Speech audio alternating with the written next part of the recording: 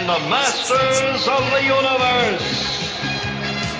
I am Adam, Prince of Eternia and defender of the secrets of Castle Grayskull. This is Cringer, my fearless friend. Fabulous secret powers were revealed to me the day I held aloft my magic sword and said, "By the power of Grayskull!"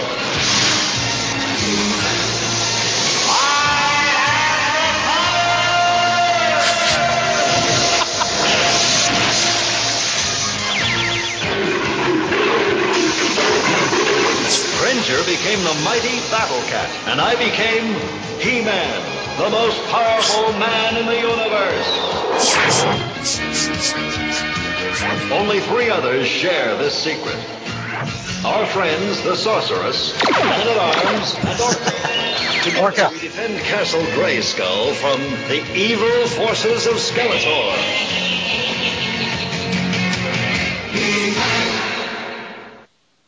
Your guy's name was Adam.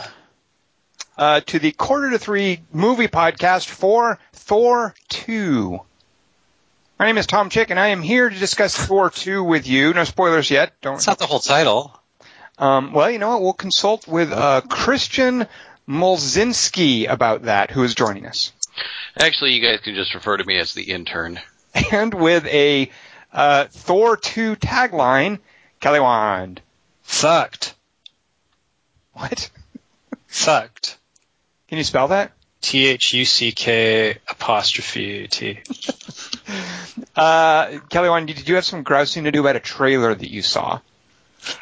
Wait, first off, weren't Skeletor's forces comprised entirely of Merman and Beastman? Wait, is she a great big fat person? All right, what was the question? Oh, did you guys see the Sherman and Mr. Peabody trailer? Did not. Oh, God, I'm going to murder that fucking thing. All right, forget it then. Okay. I was subjected to an R-rated trailer in a PG-13 movie. Wait, so you mean it had the red band in front of it? It's not a red band trailer. There's a reason, Dingus, that there's a big old green screen that says the following trailer has been approved for all audiences by the Motion Picture Association. It always says that, though. Right. Yeah, but I brought my 8-year-old to see this movie, and it was and there was a trailer Dingus, for an R-rated. So are you surprised that they're showing trailers for R-rated movies in front of PG-13 movies? How long have you been going to movies now? 10 minutes.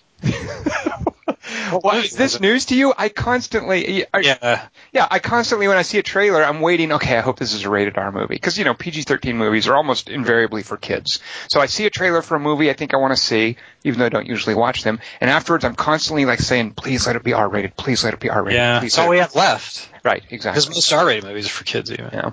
No, I did not want to see that. I was totally freaked out by that. What was the trailer for? What was too intense for your son to handle a trailer for? There's hard R and soft R. Yeah. What did you see a trailer for that freaked you out? It's for a movie called Homefront. A Jason Statham thing, isn't it? Jason Statham. So it's like an action. Isn't there an actual, although I seem to recall, isn't there an actual actor also in that movie with him? Well, it was written by an actual actor named Sylvester Stallone. Oh.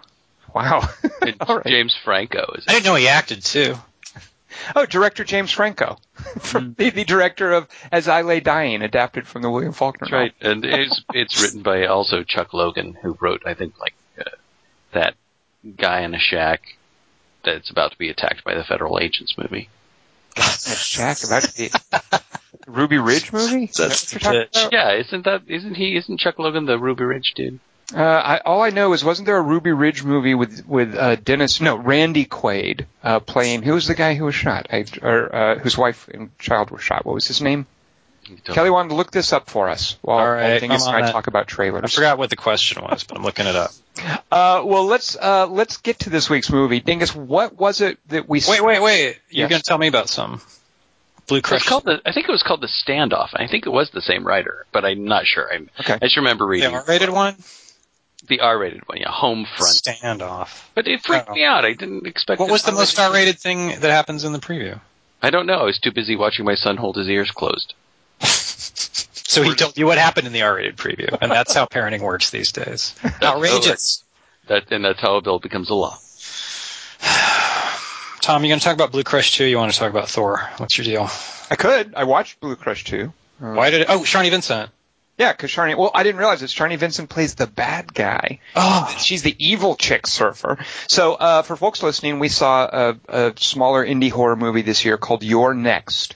And one of the revelations in You're Next, which I think we all loved, an actress named Sharni Vincent is whom in we it. all love. Most of us know her from Step Up 3. I believe that's where she's most The widely Dream known. Warriors. But she's also in Blue Crush 2, which I watched thinking, I don't know if you guys know this, I thought it was about the surfer girl who got her arm bit off by a shark and kept surfing.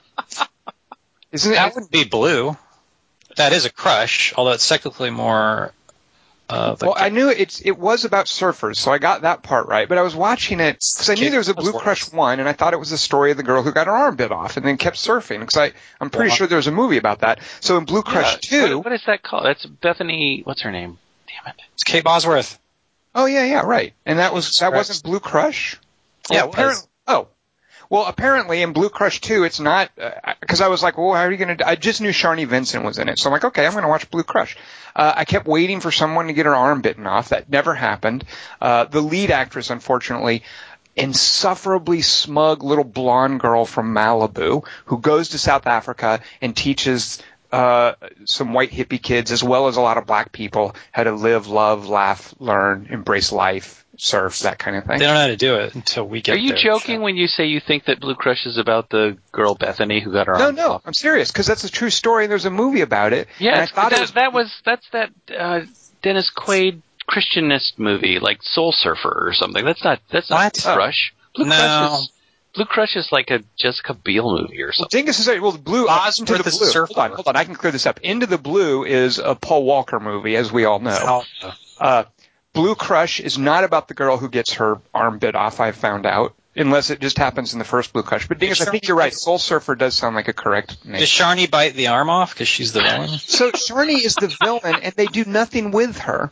Like, she's in a couple of scenes, but you would get no inkling that she's this really... Because I liked her in Step Up 3 as well, and you get a sense that, hey... but they don't really do anything with her in Blue Crush 2. You mainly have to deal with the insufferable Malibu Barbie chick, surf. What wouldn't I do with her? Is it called Soul Surfer? Do you guys remember? That does sound right, Dingus. I bet you're right. And it was kind of a Christian movie, wasn't it? Soul Surfer. From this title, it does sound like it might be something that, say, Kirk Hamilton would endorse. Kirk Hamilton. Did I get his name wrong? Kirk Cameron. Good lord. It's Kirk Hamilton. Is that a person? Hamilton. He was left behind. Did you hear that? I didn't. Better. You guys were talking over each other. I'm sure one of you talking about you awesome. too. Kirk Hamilton. At any rate, so yeah, Blue Crush 2, there are no sharks in it. If you want to see a shark movie, a beautiful actress fight a shark, Halle Berry in, forget the name of it, but you can Google it. There's a movie where Halle Berry fights great white sharks. I love that you don't even remember the name of it after all that build-up. You want to see the good Halle Berry for that? Of course. Well, you know, the real movie where a beautiful woman fights a shark is Deep Blue Sea, right? Deep Blue Sea. But wait, there's not one where Halle Berry fights. Yeah, there is. She doesn't fight it, but she has to deal with it. Has to deal, but not through force. She just has to talk it down. It's more about her journey of discovery, and it happens to involve Great White Malibu. Yeah. Soul Surfer. Good. All right. Anyway, that's Speaking of blonde surfer types, Dingus, what did we see this week? Whoa. See what he did? All right. Well, this week we saw Thor: The Dark World. Huh. That was close. This Tom's Ice Cubes review. The title. A 2013 American action adventure fantasy sci-fi superhero sequel franchise movie about a guy named Thor who must embark upon his most perilous and personal journey yet. 2. That's what IMDb said anyway. It was directed by Alan Taylor and written by Christopher Yost, Christopher Marcus, and Stephen McFeely, story by Don Payne and Robert Rodant, based on comic books by Stan Lee, Larry Lieber, and Jack Kirby. It stars Chris Hemsworth, Natalie Portman, and Tom Hiddleston. Yes, Kelly Wand? I'm just sighing. I mean, I'm breathing. I'm breathing. And Jamie Alexander. Yes, Kelly Wand? Wait, is that Darcy? Kat Dennings, how dare you? God. All right. Dingus did not feel that Kat Denning was in this movie enough to mention her name. I concur. Kat Denning or Kat Dennings. That's Sif. Sif. Anyway, Thor TDW. She's good.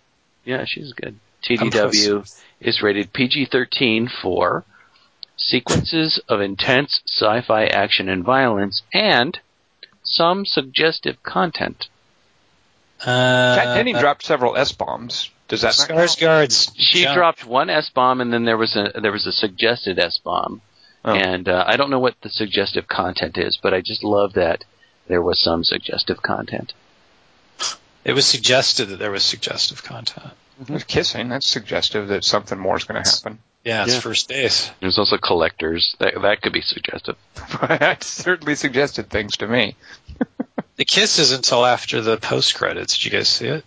We stayed for the entire thing. Did you see the little cute creature chasing the birds, Kelly Wand? Yeah, and no one stayed for it. And I'm told, they just tramped out instantly. They all thought they'd gotten. There were 2 buttons before that, so they thought, I guess we got what we're going to get. Let's get out of here. They didn't see the kiss. All the girls who went to go, all right, took a shirt off one scene, I'm satisfied, left, and it's the kiss scene. It's like, fucking let me out of this Thor movie. I know, and my dad was like, do they not know that happens? That there's stuff after the credits? I'm like, they're pretty sure they know. Important.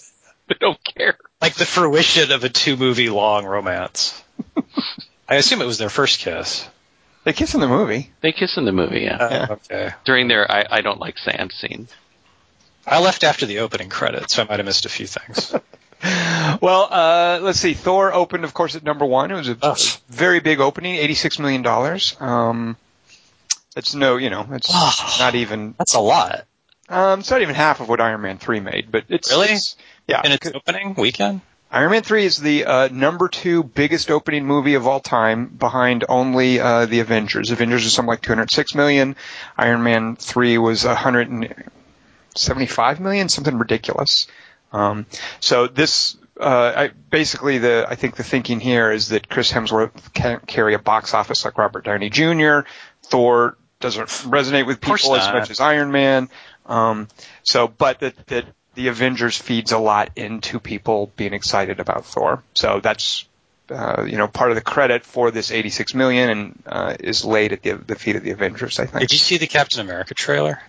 No, why am I going to watch that? I actually want to see that one. I saw it in the middle of this movie. That's true. I got a little teaser. Yeah. On Metacritic, which is the average rating from various reviews, Thor 2, a.k.a. Thor: The Dark World, is at 54. Yeah. Wait, that's the same as Ender's Game. Well, let's check Rotten Tomatoes, Kelly Wand. Rotten Tomatoes, this is the percentage of reviews of Thor 2 that are positive. It is at 66%. Our lives are meaningless. This is what we're doing. Kelly Wand, I think you parsed that math very nicely. Oh. Now, Kelly Wand, I would like you to spoil Thor 2 for everyone listening by telling them what happens in the movie. What would you call such a thing? I would call this a Dark Wopsis. It's pretty close. It's Thor the Dark Wopsis. Wopsis. Damn, I should have thought of that. Apologies to our Mediterranean listeners. Thor the Dark Wopsis. Well, Kelly Wand, if you're going to do this, I better get my pants. I was either going to go with that or, Kelly Wand, I was going to go with, I like the way you explain things. No, that's going to be the thing I said at the end. Oh, well. Sorry. That's right. I think better without my pants anyway. Okay, so Kelly Wand, with the Thor 2 Dark Wopsis, Kelly Wand, I would like you to unleash the ether. Thor the Dark Wopsis. Some words are all fuck what Orson Scott Card said about love. The only weapon you really need for interstellar combat is a strap-on hammer. Anthony Hopkins shambles glumly on screen, dragging a papier-mâché staff, and sits on a throne of board games. A couple ravens perch on his shoulder pads. He's all, "Greetings, consumers with desirable demographics. I am Sir Anthony Hoskins, or as Tom calls me, the poor man's Dwayne Johnston. Some of you may remember me as the man with the mentally ill puppet in Magic, or from the Mad Max movie where he goes to sea. In this motion picture, I shall be portraying the manliest, awesomest deity ever, although the bulk of my scenes will consist of me grieving for Rene Russo and eventually being killed off screen by my adopted son's hologram. just like in magic. But first, some backstory. At some point in the past, elves with lasers shot them at dwarves with beards because the universe had once been darker. And they missed that. Apparently they don't like light, although it doesn't seem to hurt them and darkness kills us. Also, just FYI, elves have lasers and we're not really the Norse gods, we're aliens. Anyway, 2 of those beards belong to my father or grandfather, King Bor, with an E on the end. Also, forget what I said earlier. I think they were quarreling over some red CG. Just like in both Abrams' Star Treks and every non-black and white comic book movie ever produced. It was a spectacular 3-second-long fight with no blood. Somehow we won, and then one of us was all, hey, should we throw this red CG into a black hole or something? But my ancestor was all, nah, let's just put it somewhere where no one will ever find it except Natalie Portman. So they did that. And now here's the actual movie.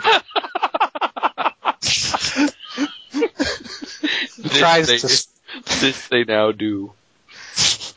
He tries to smile. One of the ravens pecks out his remaining eye. Odin's all, not again. This is a different guy. I am Maladroit. Black friend, eat this lava charcoal so that you may be slightly stronger. Okay, no, it's hot. Meanwhile, Thor saves the dimension of Asian farmers by killing a talking boulder. Watching you break rocks with hammer, almost as exciting use of CG as watching Gary make flag billow, white man. Oh, God. Really? It also reminded me that I'm in love with a New Mexican physicist. Is it true they sideways? No, Genghis, but I wish. So, Noodaloo Pootman, here we are. That's the Bridesmaids guy. Hey, Natalie Portman, an Irish-Canadian guy from Bridesmaids. It's me, Annie Potts. Michael Caine told me exactly where you guys would be sitting. Just thought I'd stop by for a quick cock block. Not now, Annie. I told you to wait in the car till we're about to have sex. Okay, but I thought you might want to see the readings on this Geiger counter. Caltech says it's either a Norse god or 2 Hindu ones, but those Swedes with Viking hats on over there told me it's probably just a tectonic anomaly. Sorry, guy from Bridesmaids. My friend really wants me to get laid by someone handsomer. Thanks, though. Chook, please. Oh, by the way, Natalie, I hired us this guy. Not sure for what yet. Oi, me name's Ian, but I prefer to be called a guy holding prop. Natalie, are you all right? According to these readings, you're possessed by red CG. All right, miss. Step along now. Job's to tell you where you can't go. Officer, wouldn't it seem more convincing for you to react to the rain not raining on Natalie Portman or that Norse god? That's enough. Buckinghamshire Governor, cheery up. Great, Natalie Portman moved away, and for some reason I can't move myself, so now I'm getting rained on again.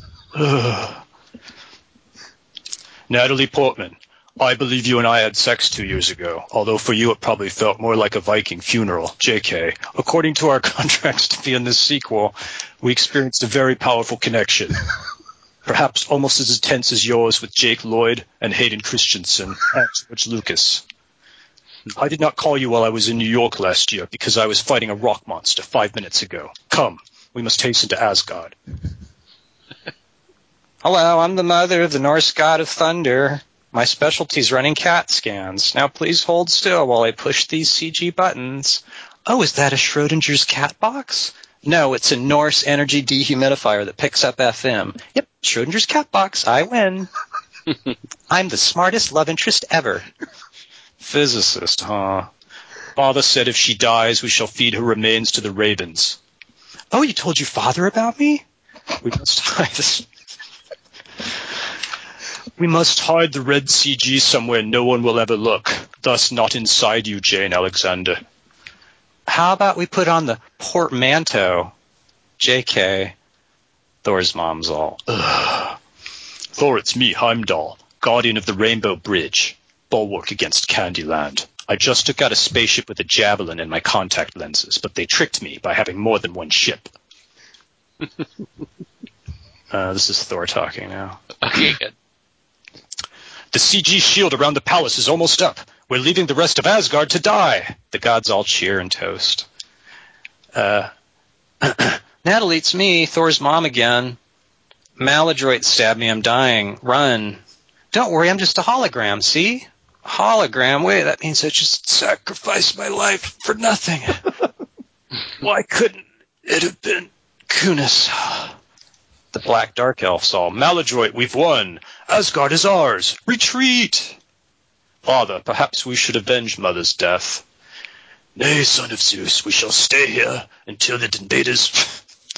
We shall stay here until the invaders return and annihilate us. It is what your mother would have wanted.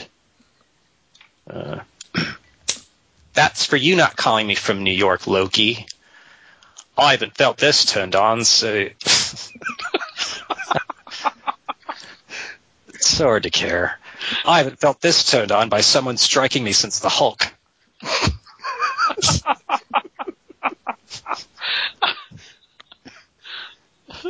I'm glad it was clear who that was. That could have worked for either Tom Hiddleston or Chris Hemsworth. Yeah, I was thinking that. That's true. Well, obviously that was my Loki voice. Clearly. Hey, why is Walter Bishop not wearing any pants? He says it makes him easier... Oh, God. I can't read anything tonight. Fuck! Worst birthday ever. He says it makes it easier for him to trip over his balls. Ooh, me, the goo from Bridesmaids again. Just had a hoochie be in another dimension, so thought I'd call you good and get hung up on again. Father, we have won. Pointing box-like gadgets at the CG was a cunning maneuver for which the elves had no answer. I know you're not dead yet, but I renounce your eventual offer to be king. I prefer to be fifth in command of the Avengers, behind Ant-Man, the Hulk, and Jocasta. Plus, if I had sex with Natalie here with Sif watching, it might be too much of a good thing. Farewell. Goodbye, my son. Ha-ha, it's really me, Loki. Did I kill Odin? Or did he make me king? Shit. Thor, you're back. I forgot my hammer. Goodbye, Papa. Glenn, thank you. Okay, bye. Oh, God. My brother's the dumbest Norse god ever. Hello, 'tis I, Sif, and this other character with the beard and an axe that never cuts anything. You're Benicio del Toro, are you not? I prefer to be known as the Hoarder. We need you to watch this CG canister till the next movie. Any questions?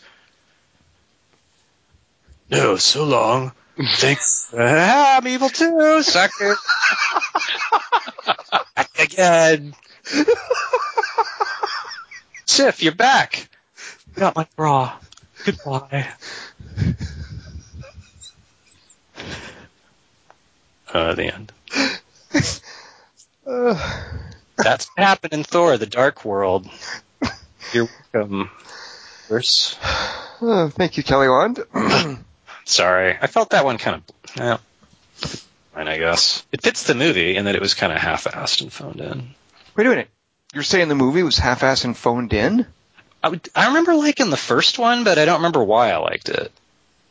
I can't help you there because I didn't care for the first one. I'm the only one who liked it. I'm the only one who liked the first one. You guys? No, I liked the first one, I think. Except it was kind of... I don't know. Kelly Wand is claiming to have liked it, but to just not know why. Yeah. Okay. Good times. I didn't like it, and I know why. I think...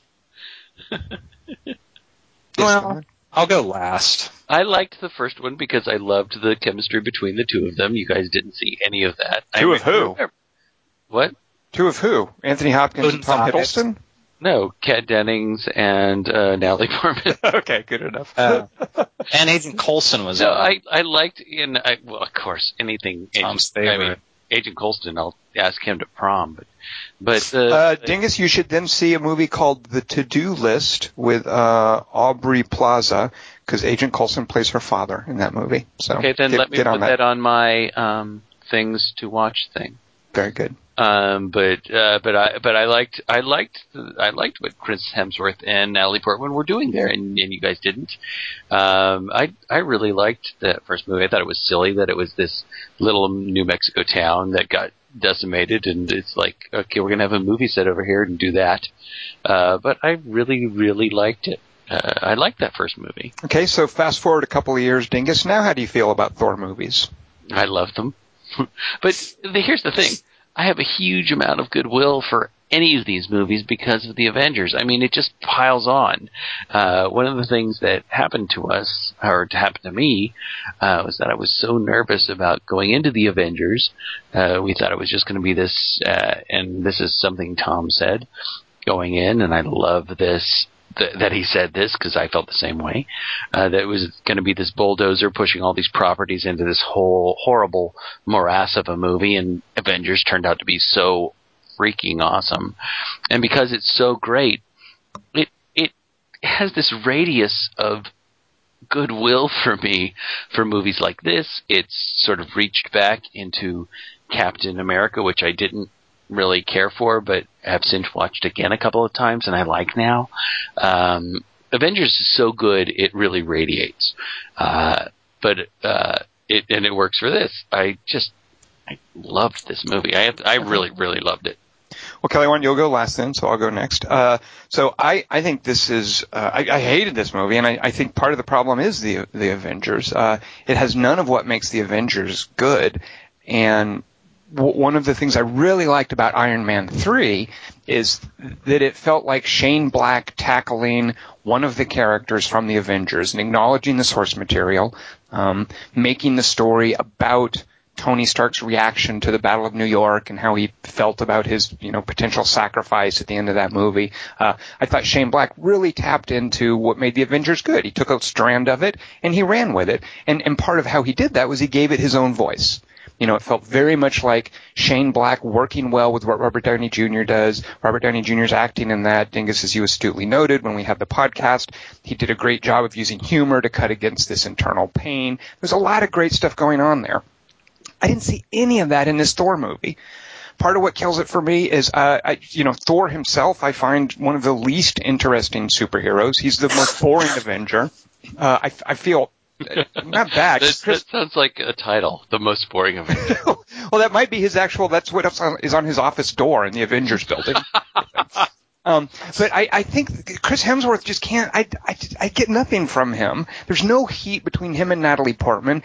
Everybody seemed to be phoning things in here. The few times that Tom Hiddleston seemed to be having fun were like a godsend to me because there was a little spark. Hey, very good. There was a little spark there from time to time, but I didn't get any sense of voice here. I didn't get any sense of style or perspective, or I didn't care about the hero. I didn't think the actors were invested. I would contrast the presentation of Asgard, as a place, as a mythology, as a location. It just seemed all like a little Rivendell, a little Naboo, a little Coruscant, a lot of CG. It reminded me of the opening of Man of Steel, where at least I got this sense of a freaky world with weird sort of technology and bio things together. At least Zack Snyder, say what you will about the guy, he's an imaginative fellow. And he created this new interpretation of Krypton, and it really riveted me in the early parts of Man of Steel. Here, with the space elves with their lasers and stuff, I was just rolling my eyes from the beginning. I just felt no sense of place here. I hated this thing, Dingus, I'm sorry to say. Let's get Kelly in here. All right, Kelly, give us your thumbnail review. I'm kind of a Thor apologist because it was my first comic, and I was always really attracted to it. He was like an actual god who's still slummed by hanging out on Earth and killing shit, and he could fly with his hammer. And there was also a lot of cool story arcs in those series. There was like a false Ragnarok arc where like Odin triggers Ragnarok and he gets his eye pecked out during it, and then it turns out like he all did it just so they wouldn't have to worry about Ragnarok anymore. And then Thor was like, it's fucking idiot. So then he goes back to Earth. And then there's like a good run by Walt Simonson with Beta Ray Bill. And there was this one called Thor Vikings where everyone in New York just get wasted by these ghosts, these Viking ghosts. There's like a thing full of heads, like a pole. Never mind.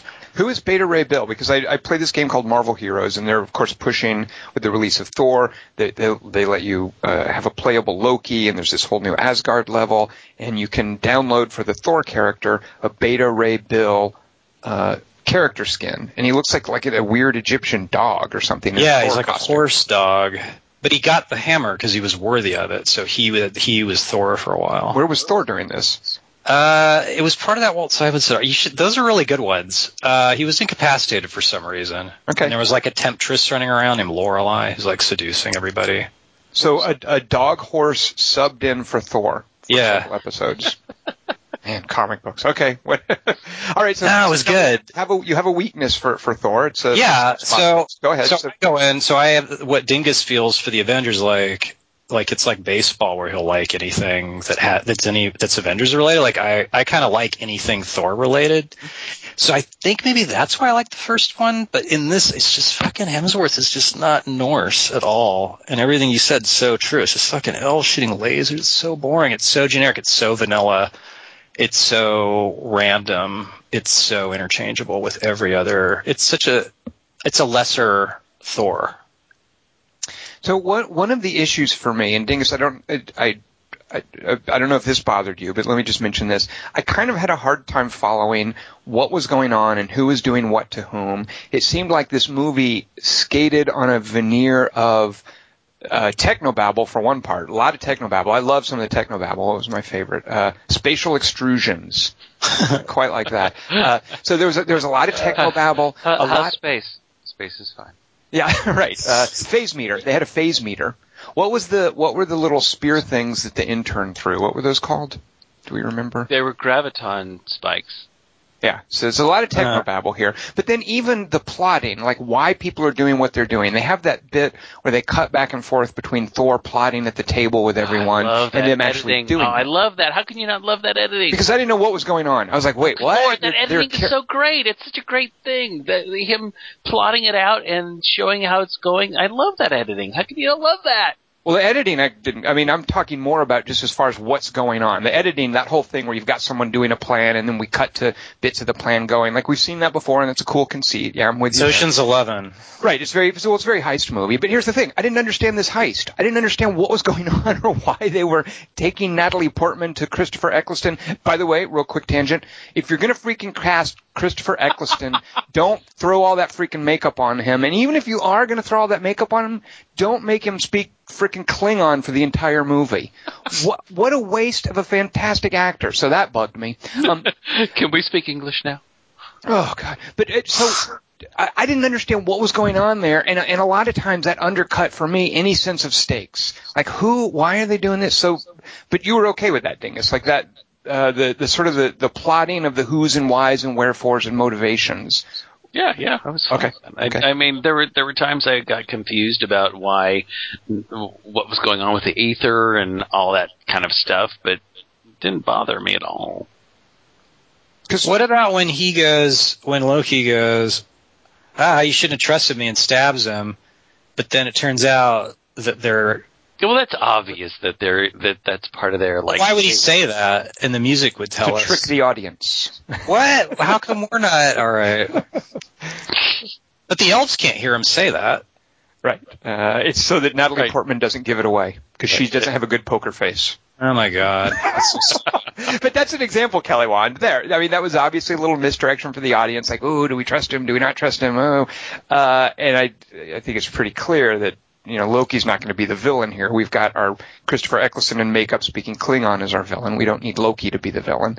But that's an example. Is the plotting. What? Why did they do that? Here's the thing. Some movies I'm okay with not being rules based, but I was so lost. Like, why does that when Adebisi or Mr. Echo from Lost, I don't know if you guys know that's what was underneath all that makeup there.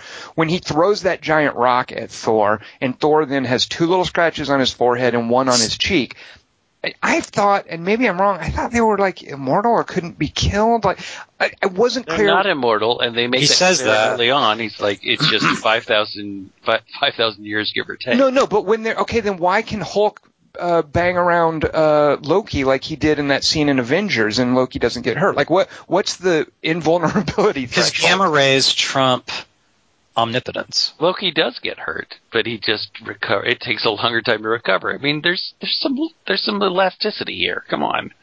Just So when they're fighting battles and hitting each other with hammers, like, so if a giant throws a rock on Thor, that's the size of a bus, it scratches him. So Thor can be bloodied? Why? The rock's made of Asgardite. But then did it hurt Thor when Hulk punched him after that fight?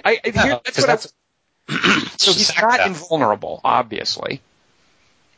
Well, if it's a friend doing it, then you don't feel the pain. But if it's an enemy throwing a rock, you feel the pain. Well, that's part of the wonderful. I mean, you kind of get that feeling when Loki drops him in the Hulk cage in the Avengers. He's like, right? They think we're immortal. Let's test this. I mean, they don't really know, and that's what's wonderful. They haven't gone up against every type of adversary they're going to go up against. So when Loki drops Thor out of the Helo ship, he's like, "We'll see if you can survive." I don't know. Let's test it. Well, as an audience member, I kind of feel it's important that I understand whether or not he's in peril or what the stakes are. What about that's what they don't know either, and that's kind of what's wonderful about it. They don't know. They think they're. I mean, they're called gods, but Odin says we're not gods. We're just there's 5,000 years give or take here and there, but maybe we are. We don't know. We don't know what the give or take is. And we know that somebody's going to die, somebody's not going to die. Okay, but that's about lifespans, though, and not about, is this Superman-style combat where Superman and Zod are just punching each other to no effect for 30 minutes? Or can somebody, for instance, Loki gets pierced through the chest and dies from a sword. Can that happen to Thor? I guess so. I never knew that could happen to Thor. He wouldn't say that God's line unless there were real gods, too, because he wouldn't know what he was saying. Well, I don't think they know either, and I think that's thoughtful about it. What about Natalie Portman's a mortal woman, but she's fine as a vessel for this stuff that can destroy the universe, that the bad guy can barely contain. And that again, I love that. I heard though. Because she's bound because she's the female lead in the movie, Kelly Wand. I don't know. I mean, it's a comic book. I feel silly. Well, let me just address real quick. Tom had said something about the way the movie looks early on, and I just have to say that I'm just crazy about this movie's production design and art direction. I think it looks great, and I know that you said that you didn't really care for it, but that moment where we go into Heimdall's sphere of bridge management, whatever that is. Is Heimdall Idris Elba? Yes. Okay. I think that is so beautiful, and then you get to the book that sort of has the shimmering movements in that book of legend or whatever that thing is. I think the production design and the art direction in this movie are fantastic. I think it looks great, and when you watch the first movie, so much of it is just in darkness at the beginning because of the frost. It's just Frost Giant World and so dark. But I love the brightness of this movie. I love the way Asgard looks. I love those columns that they're joking about. I love the spaceships and those knife ships that fly through. I love the design of this movie. I think it looks beautiful. I will grant you that, Dingus, on 2 points. I liked Natalie Portman's Ether Dream, which looked like something from a vampire movie in the 70s or like something from Phantasm. Like there's one moment where I was like, oh, that looks cool. I also really liked, even though dopey elves, I really liked their scary elf masks with those round eyes. I liked those. Kelly Wand, are you with me on those scary elf masks? I wasn't watching. I was too stupid. How about, so, Dingus, did its sense of humor work for you? It absolutely did, and I have to address Chris Hemsworth with you guys, because I was really down on him when we saw the Avengers. I thought he was the weak link. I mean, you watch him in it, and he's like flailing his arms around, and Robert Downey, Mark Ruffalo are flirting with each other, and they're like, look at this guy over here. But I think he's come a long way. I think he does fine in this, and I loved the humor in this movie. I thought it was really funny in the right places. I thought it was well balanced. Yeah, because I can think of very few of the jokes that worked for me. They always seemed, it seemed like the movie many times, exactly, they were obvious. They often undercut like serious moments or what could have been like a good action. They were trying to undercut, for me, any sense of stakes or tension with an easy joke. And a lot of it was, like you said, Kelly Wand, obvious, like basic sarcasm. When Loki is talking to Thor while he's trying to fly the starship, Thor has a line, "Thank you for the commentary. It's not at all distracting." that's the movie's idea of a joke. Which I was like, what? You're just saying an obvious thing. Like when Garrett, what's his face, in Tron goes, that's a big door when the door. Right. That kind of thing. And furthermore, like, I didn't feel that, well, I don't know. I didn't, even Tom Hiddleston, like some of the things, I adore him as an actor. He's a fantastic actor. And I loved that he was trying, but I didn't think anybody else was really trying that hard or really invested in the material. Kat Denning, for instance, just doing her kind of shtick. Natalie Portman was so incredibly flat for me. Yes. So, I don't even get it. It was similar to that Google movie where I wasn't even quite sure what some of the jokes were. Like when she's having lunch with Chris O'Dowd, right? At the beginning. Me and Dingus will help you with this. What joke do you not understand? We'll help you. Well, yeah, good. Kat Denning says it was dinner, wasn't it? Dinner? Was it dinner? I think it was lunch. Dinner would be later, Dingus. So that dinner, Chris O'Dowd was calling from another dimension to escalate the next date to dinner. Good. So they were at lunch. So go ahead, Kelly. What joke can we help you with? Well, was she enjoying that date or not enjoying that date? She was hiding behind a menu for 10 minutes. See how funny that is? Sea bass. So why'd she go on the date? What the fuck? Is she an idiot? She's a physicist. Kelly Wand, she's trying to get over Chris Hemsworth. Yeah, come on, he's been away for 2 years. So she hasn't had sex in 2 years, and he's been banging Sif for at least 9 months. Well, yeah, we don't know. So she can't get any other guys. So what joke do you get? Kelly Wand, she's a homely physicist. Natalie Portman. Oh, you told your dad about me? Like, everything she says is dumb. Like, she's not... That's not dumb. That's cute. It's a cute moment. It's meet cute, Kelly Wand. Cute. Except after they've met. When she says, you told your dad about me, and when she meets the mom, and she's awkward with the mom, I mean, there's... So, Dingus, because here's an example that if you thought, that's cool if you like so you told your dad about me, but for me, it's a perfect example of undercutting. That line comes after Thor says something about, my father says your body can't contain the ether, where they're going to introduce, like, the peril there, and they decide to, instead of run with that, to undercut it with an easy joke. Oh, you told your dad about me. And I agree, in a certain movie, that would totally work. But in this movie, rather than making me think Natalie Portman is in danger, it makes she's an idiot. They're going for an easy joke, and she's a physicist, not worried about it. And she wouldn't say that. Why would she say that right then? Except to make us go, that's cute. So I can agree with you, Dingus, that it's cute, but for me it just felt like an example of how, rather than trying to introduce stakes, they just undercut them. And that was one of the problems I had with the movie, and its humor. I know how to write women, because it's like in Man of Steel, remember where Lois Lane goes, oh, what if I got a tinkle? And it's like the scene after she was like busting balls in the snow with some other dude. And to be fair, though, to Thor 2, there was nothing quite that bad as poor Amy Adams having to announce that she has to tinkle. Yeah. But I mean, it's the same there. It's like, I don't know what I'm supposed to think from that. Right. Like, I guess, like, it worked on Dingus, and we're supposed to think with Dingus that it was just like, it's all his dad about me. But I can't stop thinking, no, it's not she's not a good reporter. She's not a good scientist. She's a fucking dumbass. I think she's in the middle of this bizarre, mind-bending moment, and I have no problem with her saying that, because she's not an idiot. I mean, I have no problem with her saying it like that. I mean, she's in the middle of this. I hate when the friend, like your Darcy, is like, I'm going to get my friend laid. I'm gonna bust down her date and go up running a Geiger counter because she has to have sex with a Norse god. Like, why are her like?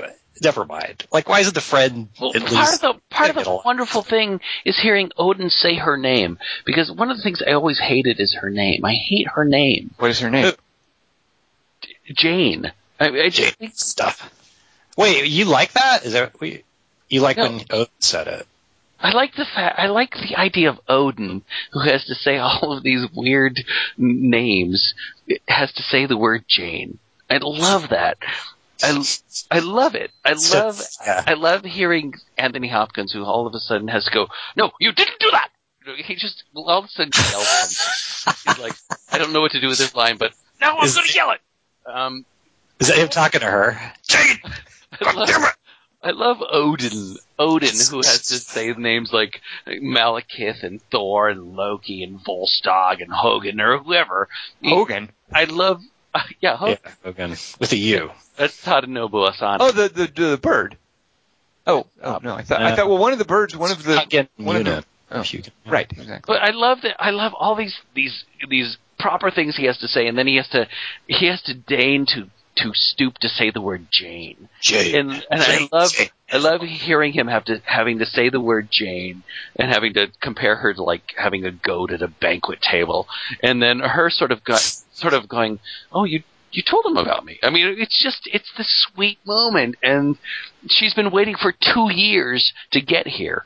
And she gets here, and she finds out, oh, well, Thor's been talking about me. I mean, there's something sweet about that, and I like that they blend that in. I have no problem with the balance of that at all in this movie. Thing is, how do you feel about the fact that he was in New York and he didn't call her or visit her? Yeah. Well, he was... Or fly to her. He was on a double date with Captain America at the time. And Hulk. So now, Dingus, I'm not going to let you slide because you were the one who could not accept that in Iron Man 3, Captain America would not come help Iron Man 3. Yeah, and in Wolverine. No, I knew Wolverine was going to come up. I knew it. Well, so did that bother you here? Because I think Kelly Wand and I are okay with that sort of segmentization, but they reference it. So did any of that stick out for you here? That Greenwich is under attack by alien spaceships, Iron Man 3, Captain America, Nick Fury, Black Widow, all those people nowhere to be seen. You were okay with that? No, I'm not okay with that. Okay, fair enough. But I'm more okay with it than I was in Wolverine. Okay. And part of it is that the way that Thor: The Dark World segments it or structures it is that we're gonna plop down on Earth for the very last part of the movie, and we're gonna wreck everything, and it feels like one big action set piece, and nobody can get there in time. Fine, but I still feel like at some point one of those dudes should show up. I don't like that. I don't like it at all, and I'm not going to excuse it in this movie any more than I would excuse it in Wolverine 3. Well, I think this movie is so much more well made than those, then I'm fine with it. Wait, you think this movie is better made than Wolverine? And Iron Man of course. I did not like 3. Wolverine. And Iron Man 3? Well, no, I liked Iron Man 3 a lot. But still, I don't understand why none of these guys are helping each other out, or there's no communication. They're doing other adventures. It's always fine, but in Avengers, they're all calling on each other, and there's communication. And why wouldn't Thor go, "Hey, dude, come help me out"? Well, I can't. Fine. He's not a pussy. There's no communication whatsoever. It's like none of them exist in the other universe other than a silly cameo during hey, let's hide behind a column and do a little shape-shifting goofball stuff. I mean, I don't like that. I don't understand it. I don't understand why in this movie there's no communication with the other Avengers to say, dudes, we had New York. We've referenced it in this very movie. Why is he? That's like saying, why does Indiana Jones call his dad at Raiders, and why does James Bond call? It's not like that at all. Why isn't Thor calling on his fellow Avengers to say, we've got a global problem here. Hey guys, come on over and help me. Oh, you can't because you're busy under the sea, like reconfiguring stuff. Whatever. There's no communication. I love where that went. We're just pretending that movie doesn't exist, and I don't like that. Kelly Wand, when Zack Snyder does his Batman and Superman movie, it's going to ruin the universes of Batman and Superman. Why don't you call the Marvel Superman? So you tell me why is there no communication? I can tell you. I can totally tell you. I'll tell you the same thing I told you in our Iron Man 3 conversation. It's because this was not a movie that allowed the presence beyond a cameo of Chris Evans, Robert Downey Jr., Jeremy Renner, Scarlett Johansson, and Clark Gregg.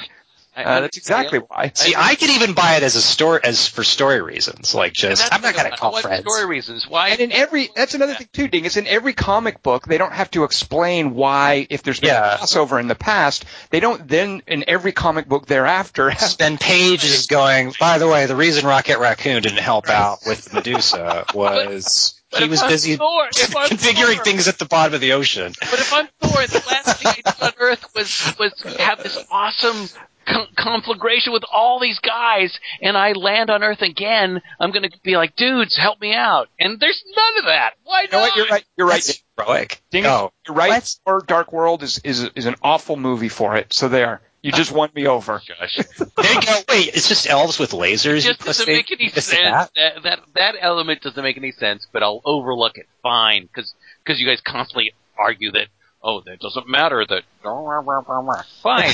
I'll overlook it, but it doesn't make any sense. No, what it is, Dingus, is at this point, ancient evils have been awakening so often that it gets a little bit much, and, they've... I was in London for the Fantastic... They can't all... Yeah, exactly. Their ancient evils always waking up and having to be... My love interest is stuck in a block of ice. I'll explain later.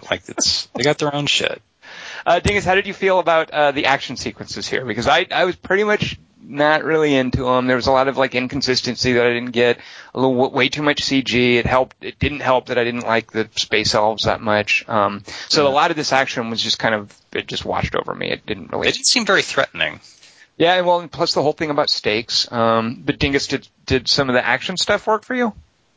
I hate it when a movie does the Twister thing where we're just going to have a huge whirlwind of darkness and you're not going to be able to see what's going on. So I wasn't crazy about that. But what about okay, so here's something that bothered me. They use those little black hole grenades as it's the weakness that kills Adebisi, his black sidekick guy. But it happens at a range. They're really close when it picks him up. Whereas previously, in I think the same sequence, one had gone off near Tom Hiddleston and almost sucked him in. So I just felt like all of this goofy doodad and hardware stuff. Loki's little dagger can fake cut off a hand. So I didn't like any of the action and some of the inconsistency with the hardware. I think. By the way, the elves had a rocket launcher, not just lasers, Kelly Wand. I don't know if you noticed that. They got a rocket launcher. I had hopes when when the worlds lined up, and then Thor gets his hammer stuck in another dimension, and he has to wait for it to come back. And I go, that's kind of interesting. I did like that as well. But then, Well, the problem with that is, and I don't have any problem with those grenade things. The problem with what you're talking about, Tom, is sort of similar to the screenwriter's crutch of time travel. It's that if you have a dude who can make an illusion of anything, that it's kind of a crutch for anything. So when Tom Hiddleston, when Loki cuts off his hand, when Loki does anything, you can constantly wonder, well, is it an illusion or not? I mean, and the screenwriter can constantly write himself out of the problem. So when it looks like Loki has been sucked in by the grenade, well, it might just be one of his avatars. So it could have been Thor saved an avatar on accident instead of Loki. Well, that's got to be constantly what's going on because we think Loki died, but then Loki's alive. Oh my God, and that exactly. So Dingus, tell me that didn't drive you batty. What the freak were they? What the hell was he getting at? Oh my God. I mean, I knew, of course, they're not going to kill Tom Hiddleston, but of course not. He's the best thing about the movie. Right. So I knew that was going to happen. But what's this? So he's deposed Odin now? What? For how long? Who knows? Well, that's kind of what's great about these movies. That's what's great about these movies, Dingus, being jerked around narratively like that. They're just retcon it too. We decided something better, and then that'll wind up not meaning anything. So, Dingus, are you then saying it is part of what's being suggested there that Odin has been so he's even more incompetent than we thought. Loki has been stood in for Odin for other parts in the movie? Is that why what not? In the first movie, he was going to kill his father. Why? Well, I mean, no, clearly, why not? Loki why not? Because that introduces fratricide and So because that's the sort of thing that I would trust in a very carefully made movie, or then I might want to go back and watch, like The Thing, for instance. The Thing is constantly about watching it and deciding and sort of parsing, okay, who's been thinged, who hasn't, what are his motivations here? Am I supposed to go back? Because I maintain, Dingus, this is not the case. The movie is not that carefully made. But are you saying that if I go back and watch Thor 2... all the setups will be there. Right, that there's some intentional point where Loki then subs himself in for Odin. And when we see Anthony Hopkins on screen, it's really Loki? Well, that's the problem. You've got Loki. Loki's the god of chaos and mischief. He can do any of this. That's the problem with having this character. He can be any character he wants. Right, but so that's what his mom has... I understand that's what Rene fiction. Russo's character has imparted to him. I understand the fiction, but let's talk about Alan Taylor's movie. Are you saying at some point in Alan Taylor's movie, Anthony Hopkins is no longer Anthony Hopkins, Odin is no longer Odin, but is Loki posing as Odin? or it's just Loki in the room. What I think, and if I'm wrong about this, I'd love to know, but I think it was just they just sort of threw that on at the end, thinking, oh, this will be cute. That they did that thoughtlessly. That's sort of how it felt. Freddy versus Jason wink. Oh, well, perhaps that's true because we know Loki's going to come back later on, so they just preempted it by doing it at the very end there. I mean, it was an emotional moment for me. I mean, I know you can laugh at me if you want, but that Odin's speech, the back and forth of I can't say this, but right, exactly. So that was Loki right there. So that was not Anthony Hopkins having that conversation with his son. Well, Loki. Well, no, I think that's clear. You're right. That you're clear in the movie. That was not Anthony Hopkins. I mean, that's what happens when at the end of the scene he turns into Loki. I hadn't even thought of that. So none of that was authentic or real. No. Whether or not it's authentic or real is not the issue. It might very well be Loki's authentic emotions because I think there's a lot of authenticity, but he's the god of mischief and chaos. So his emotions are unreliable. No, but that so he might very well feel for his brother in that moment, but he also might crave the throne. I understand that, but what we got there was not Odin offering the kingship to his son, because Odin wasn't... Yeah, what would have happened if Thor had taken it? Yeah, exactly. That's my question. And when the real Odin... he's like, wait, I didn't sign it. Yeah. Well, for Loki, it's a choose-your-own-adventure book. He doesn't care. He's going to go with whatever happens because he's the god of mischief. He doesn't care. He wants to play, and he will get the most power he's going to get by however means. I mean, that's what's wonderful about him as a character. Okay. I think the emotion that Dingus had is something I found elusive because I wasn't sure how I was supposed to feel about what I was watching. Like, he had a look on his face like, oh, that's sweet. Thor said I died with honor. Fucked him over. Like, what's he thinking? Well, I think part of what's going on here, too, is that Dingus would disagree with this, but my perspective is the only actor who was really rising to the occasion was Tom Hiddleston. Yeah, as usual. I think Chris Hemsworth was trying, and I think he's gotten a lot. Yeah, I can't go into there. I mean, I agree he was trying. I definitely agree he was trying, but I did not see any of it. He doesn't look Norse to me. He just seems surfery. Who cares if he looks Norse? Good Lord, he's trying. I was really critical of him in the Avengers, but I saw him trying in this. He was doing better. I mean... The guy's growing into the part, and I like that. He's growing into the part. How can you not appreciate that? How can you not appreciate? Well, they could instead cast someone who's good. I don't know. I mean, you would have to go back 10 years then, or however long. When was the last Thor? Just conveniently kill him and have the new Billy Ray Thor. What was that horse dog thing Kelly wanted? Oh, well, they did. They did have a new guy. Oh God, who was the new guy in this movie? One of his merry men is not the same. The Robin Hood guy wasn't the same one? Yeah, the Robin Hood guy was a different dude. And again, Zachary Levi instead of I can't remember. Oh, I didn't know they replaced him. Okay. Well, how about that love triangle with Sif? They had That's really well represented. Wow. Talk about making the Hunger Games look. Sif gets 2 seeds, and one of them is helping her. Never mind. It's fucking lame. Okay, let's see what else. How did you feel about Thor wearing a shawl? You guys were okay with that? On his what? 1, 2, 3, not only you and me, got 180 degrees and I'm caught in between, counting 1, 2, 3, Peter Paul and Mary, getting down with 3 Pete, everybody loves his shoulders, of course. His pants. Wow, this really likes. I thought I was. Let's do a 3x3. Yes. All right, so Dingus, big Thor fan. Kelly Wand and I 6 in the lead this time. He tried. Did try. Proudly. Okay, is there any time, though, you see an actor other than Harrison Ford not try in a role? See what I did there? There's been a couple of Dwayne Johnson moments where I thought, God, he's just not even trying. Dwayne Johnson never doesn't try, and you know that, Dingus. I know that you know that. Die Hard 5, Bruce Willis, not trying. 6. Jai Courtney, and also in Die Hard 5, not trying. By the way, who would I think would make a good Thor is Dwayne Johnson. He'd be better. Yeah, because Kelly loves how Norse he looks. Well, yeah. Well, Marvel has a thing about always casting against the natural hair color of Constantine. So I want to invent a word.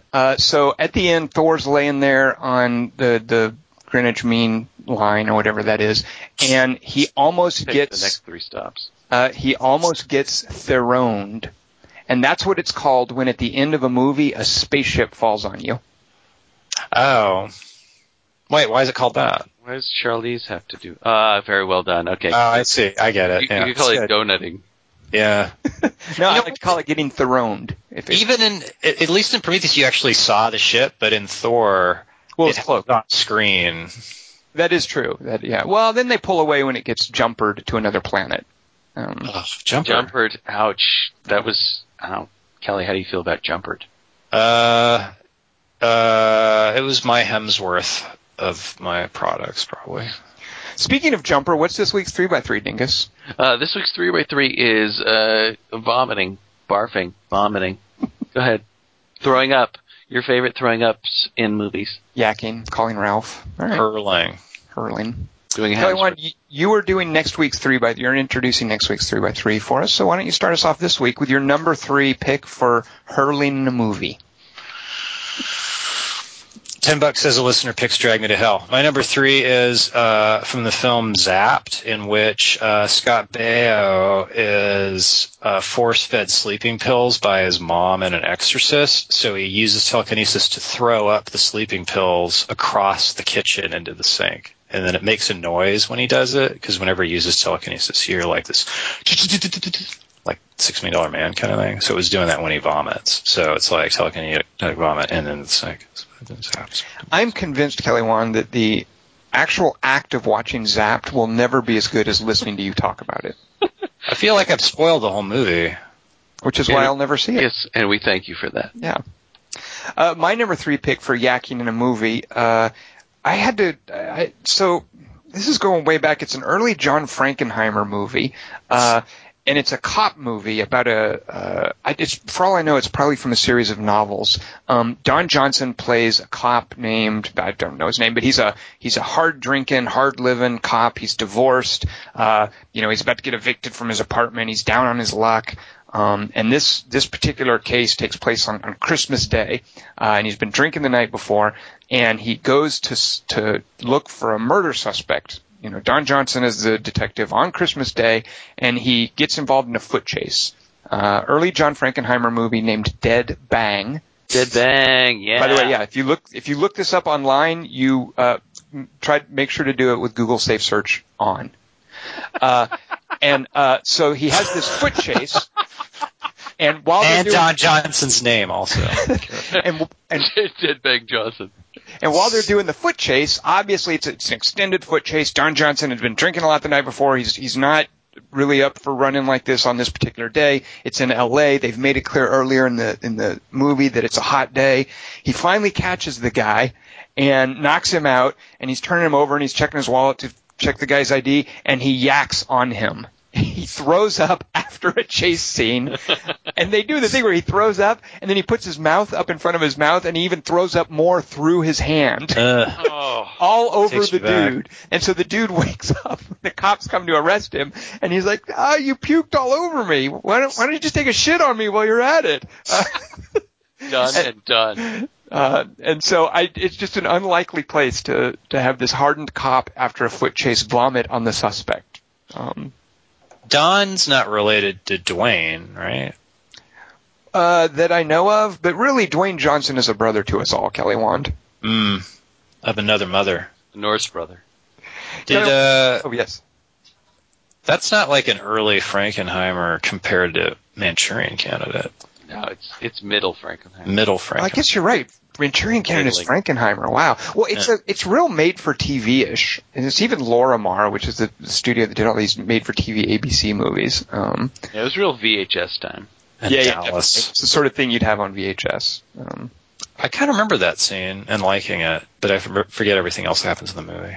It's a standard Don Johnson. It's yeah, I guess it would have been like, hey, this is the guy that was on Miami Vice. Let's do a movie with him as a cop. Yeah. I'm sure that's what was. Let's do it if he's hungover instead of drinking constantly, like he is on the show. His girlfriend is Penelope Ann Miller. What do you think of that, Kelly? Right. I think. It's like that Marlboro Man movie. It's about that. Oh, Harley Davidson. Marlboro Man. They shoot each other in the leg on that. I seem to in the leg. Yeah. I recall. Yeah. That was Don Johnson? Wait a minute. That's Don Johnson and Mickey Rourke? Yeah. So, yeah. Wow.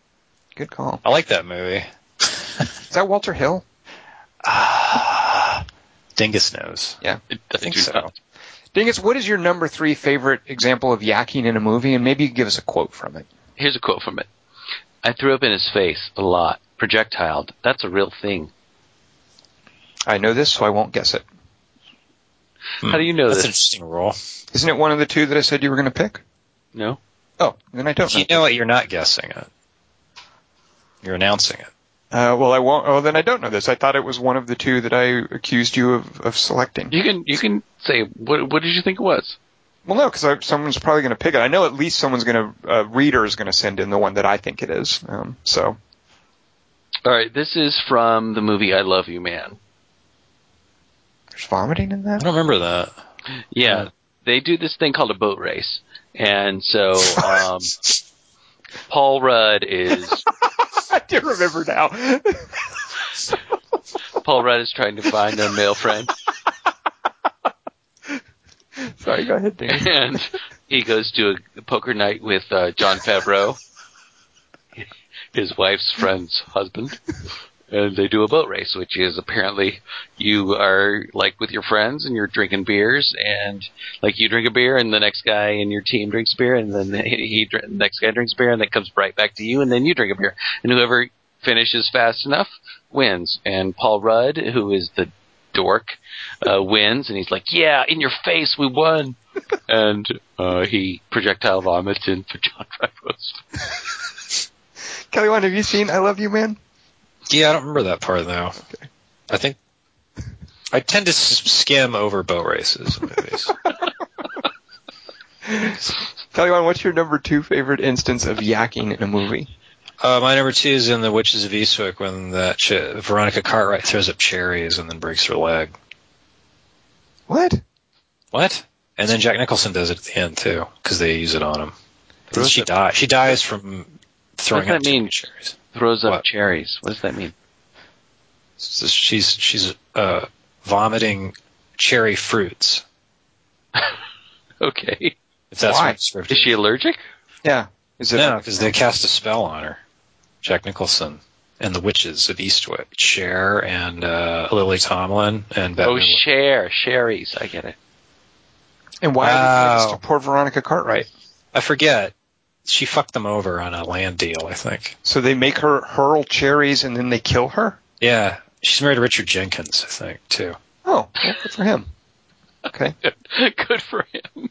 You remember that part? I thought because you're the Veronica Cartwright lust. I realized, Kelly Wand, as you were talking about Witches of Eastwick, that I thought you were talking about Death Becomes Her. Yeah, me too. And halfway through that, I realized, oh no, that's not Death Becomes Her.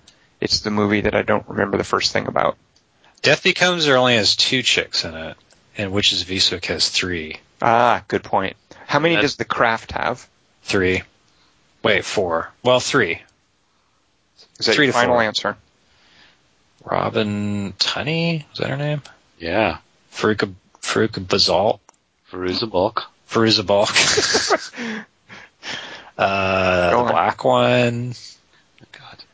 And the dumb one, the Tara Reid, the Lacey Chabert one. So vomiting Rachel cherries. McAdams. Yeah. Vomiting cherries and Witches of Eastwick. Yeah. Okay, but specifically when Veronica Cartwright does it, not when Jack Nicholson does it. Yeah, because by then you already know what's happening. You've seen it, right?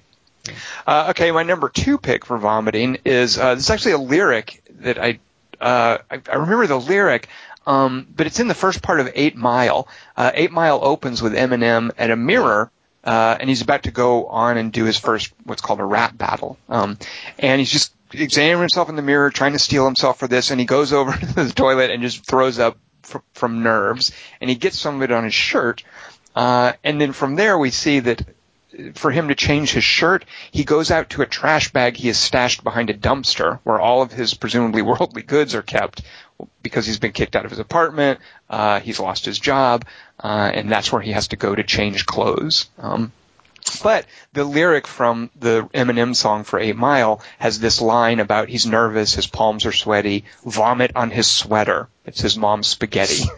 Yeah. So that stands out for me. But I just let you know, there are plenty of movies where a character is either nervous or horrified by seeing a corpse or whatever, and that character vomits. One of the things I really like about 8 Mile is I like Eminem in that movie a lot because he's so self-deprecating. The character starts out just really kind of pathetic and small and nervous and insecure. And the arc that Eminem establishes in that movie to the rap battle at the end is really thrilling to me. So I like that even though Eminem, huge star, he allows himself to be seen basically vomiting on his own shirt at the beginning of this movie. So that's my number 2 pick. Did you guys remember that Michael Shannon is in 8 Mile? Yeah, he's the stepfather? No. Yeah, he's they're not married, but he's boning Kim Basinger, right, who is Eminem's mom. And he'd gone to school with Eminem, like they were in the same high school. They're roughly the same age. And Michael Shannon, but it's Kim Basinger. I don't think I've ever heard you say boning before. I just did. I know, I like it. Yeah. It's like you just made me think of mud all of a sudden. I hope we talk about that. Yeah. Is there vomiting in mud? No, it's Michael Shannon's role in Mud. Right. Mud is nature's vomit. I thought of Trailer Parks and Michael Shannon. One of the unlikely things in 8 Mile, which is mostly a pretty realistic look at like life in Detroit and I guess it was the 90s, is that Michael Shannon gets his ass kicked by Eminem. I don't think that would happen in real life. Now or then? Ever. Yeah. Yeah. Wait, are you basing that on the fight scene in Premium Blend? Or it's called? Premium Blend. That's the coffee version of the Bicycle Messenger movie. What's it called? Silver Premiums? Premium Rush, Kelly Wong. Premium Rush. Silver Premium. I thought that's why he was so... There's a great...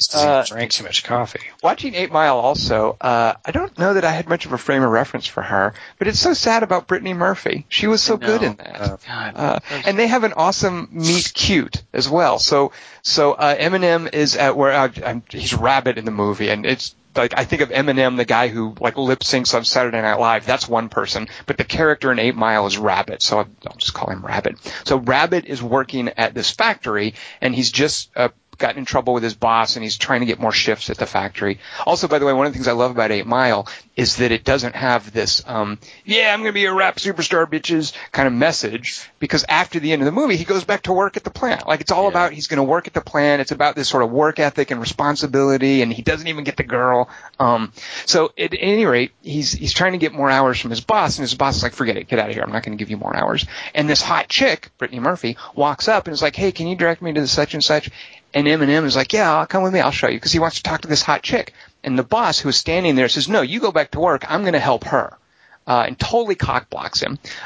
So while the boss and Brittany Murphy are walking away, Rabbit flips him off. And just as he raises his middle finger, Brittany Murphy happens to like turn around to look back at him and see the middle finger, and she thinks that he's flipping her off. So she flips him off again. So it's that is a meet cute. It's a very meet cute, yeah. But yeah, she's so adorable. So that's her fetish. There's a really hot sex scene, by the way. No actual nudity, but there's a really hot sex scene in 8 Mile, Kelly Wand. Between Michael Shannon and Rabbit. There is a little of that. You do, Kelly Wand.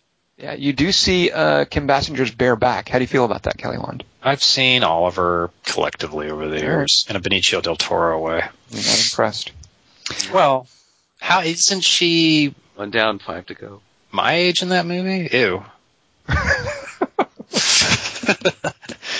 I mean, Diggins, give us a line from your number 2 favorite example of hurling in a motion picture. Is it me, or did we just take a left turn into Snoozeville? Yeah, but give us a line. Yeah, if we can get back to movie. This is sort of a companion to Tom's, because this is also a competition movie. I will do a line from the competition. I saw the sign. It's the vomiting in Pitch Perfect. Oh, God. Oh, Jesus, Dingus. Oh, because that's genuinely gross, disturbing vomit. Oh, and they play... Ew, Dingus, I don't like this one. Ew. Of course you don't. All right, so this is another a vocal competition. And there's a character named Aubrey who... like Jack. Anne Camp, who... who played by? She's nervous, Anne Camp, who whenever she's nervous, she vomits. What? I thought that was Brittany Snow. No. Oh, no, I'm confusing. No, you're right. You're right. She's the uptight blonde one. Yes, you're right, Dingus. The uptight blonde one vomits when she's nervous. Yes. And so there's two moments that I'm talking about in particular. There's a moment where they're doing I Saw the Sign, and she vomits on stage. And then there's another moment when they're practicing, and she vomits. And the other girl's like, bring it on. And she keeps vomiting. And then Lily, played by Hannah Mae Lee, makes a snow angel in the vomit. Oh, that's right. I was thinking more of them like fumbling around for the pitch whistle that's sitting in the vomit, but I forgot about this vomit angel. Yeah. Kelly Wand still hasn't seen Pitch Perfect, has he? I saw the shower scene. I didn't know there was a vomit scene later. Or is it before? It's after. Yes. Yeah, you got to earn getting to sit through the vomit scene, Kelly Wand. How long is it? It's awesome to hear that the way they're singing that I Saw the Sign song, and then see her just projectile vomit into the crowd. Do you actually? Are they watching a video of it, Dingus, or is that part of the movie? It's part of the movie, isn't it? No, it's part of the movie. It's in the competition, and then you have Elizabeth. Is it Elizabeth Banks? Who is it? Yeah, Elizabeth Banks and I forget the actor's name, playing the announcers. Yeah. And they're up there in the booth, and Elizabeth Banks has just said, "Is it me, or did we just take the left turn into Snoozeville?" Because they go into this like I Saw the Sign thing that they always do, right. And then she just projectile vomits, and the two of them in the booth are like, "Whoa, what just happened?" Dingus, what rating is Pitch Perfect? Is it PG-13 or R?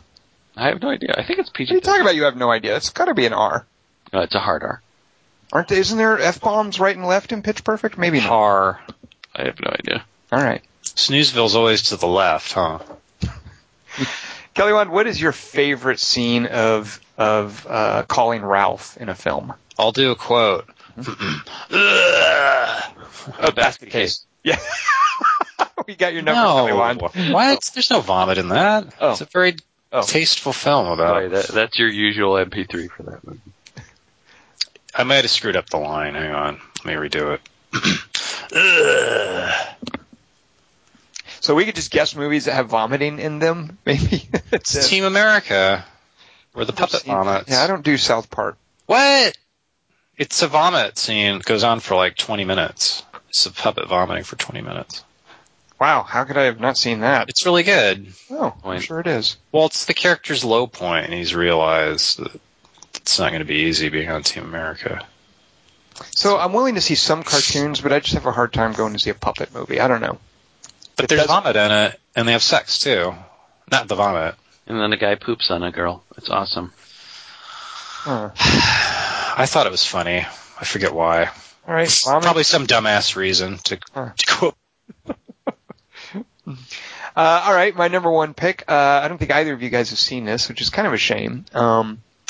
I should look up his name. Bat Zangmalia. Oh, I'm going to screw. So there's a movie called Sound of My Voice. An actress named Britt Marling has routinely worked with the director. Bat Zangmalia? I'm going to screw up his name. I presume he's an Indian fellow. Directed this movie, Sound of My Voice. The actress is Britt Marling. She writes with him. He directed Sound of My Voice. She's the lead actress in it. The movie is about a fellow named Christopher Denham, who was one of the house guests in Argo, who we really liked. He and his girlfriend are going to infiltrate this cult. And they want to document what this cult is doing. And this cult claims that somebody has come from the future and is kind of a prophet for them. So the cult is, of course, very secretive. And anytime that they screen these people, and before they go to the cult house to meet the prophet, they basically search them. They take all their clothes away and put them in robes. They even feel around their scalp.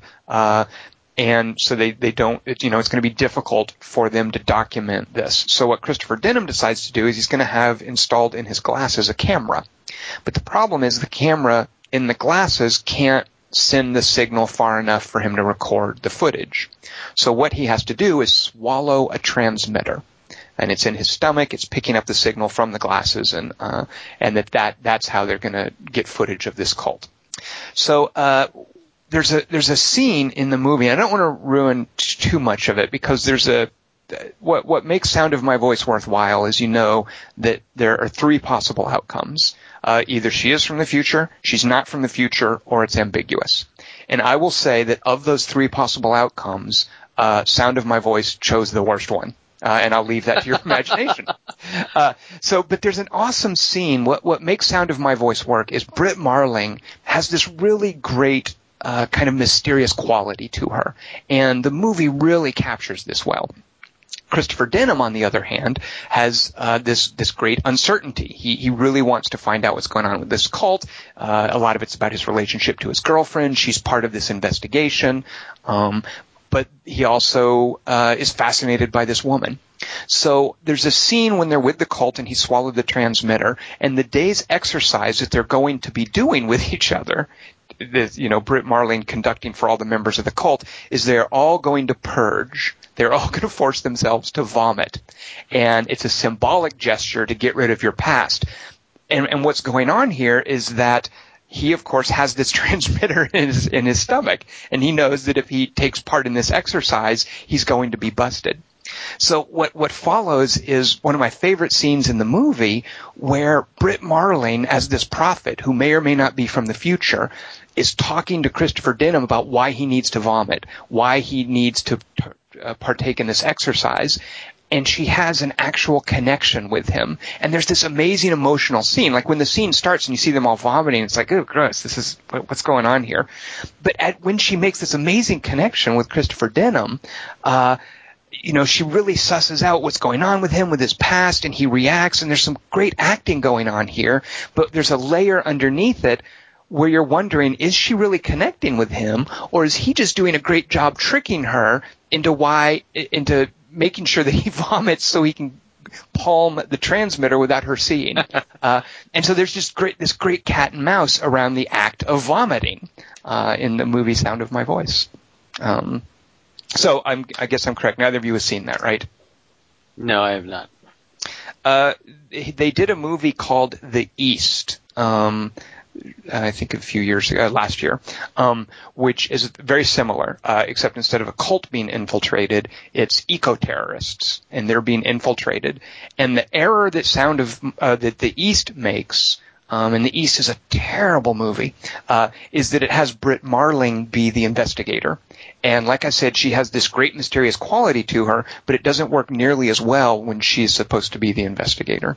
The people being investigated are Alexander Skarsgård, Ellen Page, some other people. What's that guy's name? We've seen him in movies. At any rate, The East is terrible. I don't recommend that, but I do recommend Sound of My Voice. So there's my number one vomiting scene. That leaves you, Dingus. Give us a line from your favorite scene involving barfing. I can't really because I know you guys won't get it. And it's really would be like a paragraph. So I'm just going to tell you what the movie is. It's a movie called Gigantic. And this is what inspired the topic. It's something that I put on my list for 2008. It was directed by a guy named Matt Asselton. And it has Paul Dano and Zooey Deschanel. And there's this moment. Paul Dano is this guy. He's this weird little guy who's this mattress salesman. And he all of his life he's wanted to adopt a Chinese baby. That's been his life's ambition. Kelly, that's not a joke. This is a true thing. Takes me back. Okay. And then he starts dating this girl. This guy comes into his store. This rich guy comes in and he buys a $14,000 mattress. And he says, before I buy this, my girl's going to come in and look at it. And his girl turns out to be his daughter. And then Paul Dano and Zooey Deschanel strike up a relationship, and they start to fall in love. And it turns out that for some reason, Paul Dano, this 28-year-old who is a mattress salesman who doesn't have any other prospects other than he's always wanted to adopt a baby from China, he's approved to do that. And there's a couple of vomiting moments in this movie. Actually, there's this weird one where somebody vomits out a tumor, but ew, what? Yeah, I know that. Yeah, well, he sort of thinks it out and then vomits it out. But the moment I'm talking about, he talks about it. No, we see it. He talks about it, and we see it. But the moment I'm talking about is when their relationship seems to be going somewhere, and Paul Dano tells Zooey Deschanel, "Yeah, I've just gotten approved. I'm going to get this baby," and she goes, "Okay, hold on. I need to go to the bathroom." And she's just had this goat stew that his coworker has given her, and she just throws up all over the bathroom. And then the real moment is like later she calls her mom, who she has obviously no contact with because she has to Google her mom's name to find out what her mom's phone number is and address is. And her mom lies about where she actually lives or doesn't actually know because she's so drunk. Who knows? And she says to her mom, and this is the quote I would have said, is like, "I got really nervous and I went to the bathroom and I threw up everywhere. Has this ever happened to you? Is this normal?" And her mom says, "I have no idea what you're talking about," basically. But I just love that her reaction to him saying that is to run to the bathroom and throw up, and then to call her mom and say, "Is this normal?" when somebody says he's going to have a baby. It's like this weird juxtaposition of morning sickness. And I just loved that throw up moment. And it was from, 2008. And I wrote it down in my ideas for things we're going to do for 3x3s, and it's been gestating ever since. So there you go. And Kelly Wand still has not seen Gigantic. Yeah. It's been gestating in him like vomit. Yeah, Matt Haselton hasn't done anything else since then. Dingus, what's going on with that? I don't know, but I'm pretty upset about that because I loved Gigantic so Matt, much. if you're listening, get on the stick. Give us another movie, buddy. Get to work on that. Because I watched it again today, and I wondered if it was too precious and Sundancey, and it is. If we had done it on the show, we would have to do that sort of, is this too much of a Sundance movie? Is this too Sundancey? But I love it so much. You know what, Dingus, though? I recently watched a movie called The Way, Way Back, which is the lead actor. Water Park? Yeah, the Water Park one. The Water Park one that's not Jesse Eisenberg. And the lead actor in it, the kid, is really good at painfully capturing that awkwardness of adolescence. But the rest of the movie is just so precious, and it undercuts what he's doing. And God, Steve Carell is so freaking annoying. And even Sam Rockwell, who I love, incredibly annoying and precious and just obvious humor. And just the Sundanciness really sucks the life out of it, or really sucks the honesty out of it. And it loses a lot with this Sundanciness. And I don't feel that Gigantic, it has that same tone, but I don't feel it ever sacrificed any sort of honesty or insight. That conversation that, is it Jane Alexander has it in with Zooey Deschanel? Yeah. There's so that kind of is like the heart of the movie, and and nothing compromises that. The movie comes to a head when two women talk to each other about their uncertainty, and it's one woman advising another woman, and it's just the fact that this is where it all comes, and that's kind of the emotional heart of the movie, is such a bold choice. So I don't think it was an example of, there's Sundanciness there, but I think you can get away with what Gigantic does, and you can't, way back as an example of it not working. Did you watch the whole thing today? Yeah, I had to. Right. Because I just went through I was just like, why did I write this down? And there's no clips of this kind of thing online, of course. I remember the goat stew. That's right. I forgot about that. Yeah. All right. Do we have reader submissions? Do we have listener submissions? Do the listeners know of any movies where people vomit? We have a few. Here's Paul Wymore. Hi guys. Favorite barfing, huh? So many choices, so I decided to go entirely Sfnall with mine. I don't know what that means. I don't know. Snall? S-F-N-A-L. Sfnall. Must be some, he's German, right? It was some kind of a German word. I don't know. It might be one of the realms. Snallheim. It's Thor's friend with the goatee. Take that, loyal listener. Your acronym sounds like a Norse god. Huh, guys. Snall. I just want to say that's Fondrel, by the way. Anyway, number 3. In The Matrix, Neo releases the contents of his stomach when first arriving in the real world. That's right. That's got nothing on Cherry's barfed up by Veronica Cartwright. He should have thrown up Matrix symbols. Number 2, in District 9, Wikus. Oh, yeah. Sholto Copley vomiting up of black goo is an early indication that there are changes in store for him. Big changes. Poor Wikus. And real quick, what I feel worst about the most pity I have for Wikus is that he would go on to be in Elysium. Poor guy. Yeah, I know. And he gets resurrected a bunch of times. Yeah, he gets a facial reconstruction. That's fine. I guess so. Just like in District 9.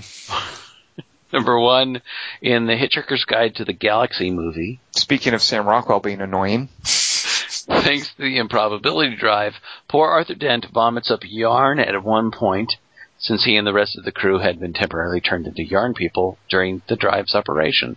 Best regards, Paul Weimer. Did I get that wrong? By the way, it was Sam Rockwell in Hitchhiker's Guide to the Galaxy? Yeah, he was Zaphod Beeblebrox, bro. Yeah. Is that his name, or is there a comma? Zaphod Beeblebrox, bra. Who's the actor who played the lead in that? Who's our Hobbit from The Office? Martin Freeman. Martin Freeman. Do you guys know what movie is insufferably bad? What? World's End. Yes. The Simon Pegg thing. I am so done with Simon Pegg and Edgar Wright. I'm breaking up with them forever. I want to see that. So wait, which did you like more, that one or the Franco Rogan one that I liked? That you made fun of? Oh, well, no, I liked This Is the End way better than World's End. Really? I didn't even like This Is the End. That's what I remember. So you must have really hated... World's End is horrible. It's Paul horrible. Paul, the thing about the alien, Seth Rogen is the little alien. See that either. That's wretched. This is wretched. I'm so done with Simon Pegg and Edward Wright. I mean, I want to watch Paul, Ted, and then that one by the Kung Fu Hustle guy about an alien. To a triple feature of aliens. So, I mean, Ted at least has some life from I watched 10 minutes of Ted, but it was near the end, and it was all earnest, and he was, like, coming back from the dead or something. That's the wrong part to watch. Do you know the premise of World's End? That's the wrong part to watch. I'd like to see the movie called 10 Minutes of Ted by Kelly. What is the premise of World's End? I assumed it was about the end of the world. No, I don't. I kind of want to see it. I'm sure they give it away in the trailers. I still haven't seen a trailer for it. I never watched one because I thought, hey, maybe it'll have some cool take on the apocalypse. Well, suffice to say, it doesn't. Hot Fuzz is all right, isn't it? Nope. You hate it. Yes. You just hate British people, though. I liked Shaun of the Dead. I mean, I liked this sort of earnest, how that became an earnest zombie movie and not a bad one. And I never liked that thing they made about being slackers in an apartment. What was that called? I want to say Zapped, but that's not right. What was it? Spaced, yes. None of that worked. Him and a chick, though, wasn't, what's his face? I mean, I like Simon Pegg a lot in the Mission Impossible movie. I got to tell you, and Hot Fuzz is 2.5 hours too long. I mean... and it's a 90-minute movie! How do you make, I don't understand why you make that movie that long. Come on, you're making a joke about Lethal Weapon. It's a skit. Do it. Kelly Wand, you know what? And that's exactly what the deal is with World's End, Dingus. It's too long. It's too long. It's a skit. These are skits. They're making skits out. They're doing Saturday Night Live movies. Come on. Yeah. Did they do a thing where they jump over that fence, like in the other two movies? I don't know what you're talking about, but yes. Like Shaun of the Dead and Hot Fuzz. There's like a fence gag. I've said yes. I've already said yes. I've verified that they do that. I don't know if I always trust you, though, because you're very... Everyone is weird about comedies. Everyone has their own idea of what's funny. That is true. Right. I think I like weirder things than you do. Well, I don't think it's weird. I mean, I think it's painfully conventional, though. I don't think it's weird. It's trying to be weird. But no, World's End is terrible. But see it, Kelly Wand, because I want to know if you were as turned off by it as I was. All right, so let's see. So, Dingus, what was Paul's number one again? Do we move on from that? Yeah. Well, Paul's number one was Hitchhiker's Guide. Oh, right. And that's right. I got on a tear about Martin Freeman. So Martin Freeman, who is the lead in Hitchhiker's Guide, he's in World's End, by the way. World's End, one of its greatest crimes is that it's got good actors in it, and it does nothing with it. So it's Simon Pegg and Nick Frost, of course. Then it's Martin Freeman, Paddy Considine, and get this, it's Eddie Marsan. What? Marsan. Yeah, those are the five buddies, and it's still insufferably bad. How do you not make a kick-ass movie with those two guys? Well, see World's End and you'll find out. Never mind. All right, so sorry, Dingus. Go ahead. Who else has hurled up an opinion for us? All right. Great. Well done. I hope you have a lot of those queued up. Did. All right, so next we have Adam and Sarah, and I have to warn you, at the end of this, there's going to be a profanity. So, Send the kids to bed.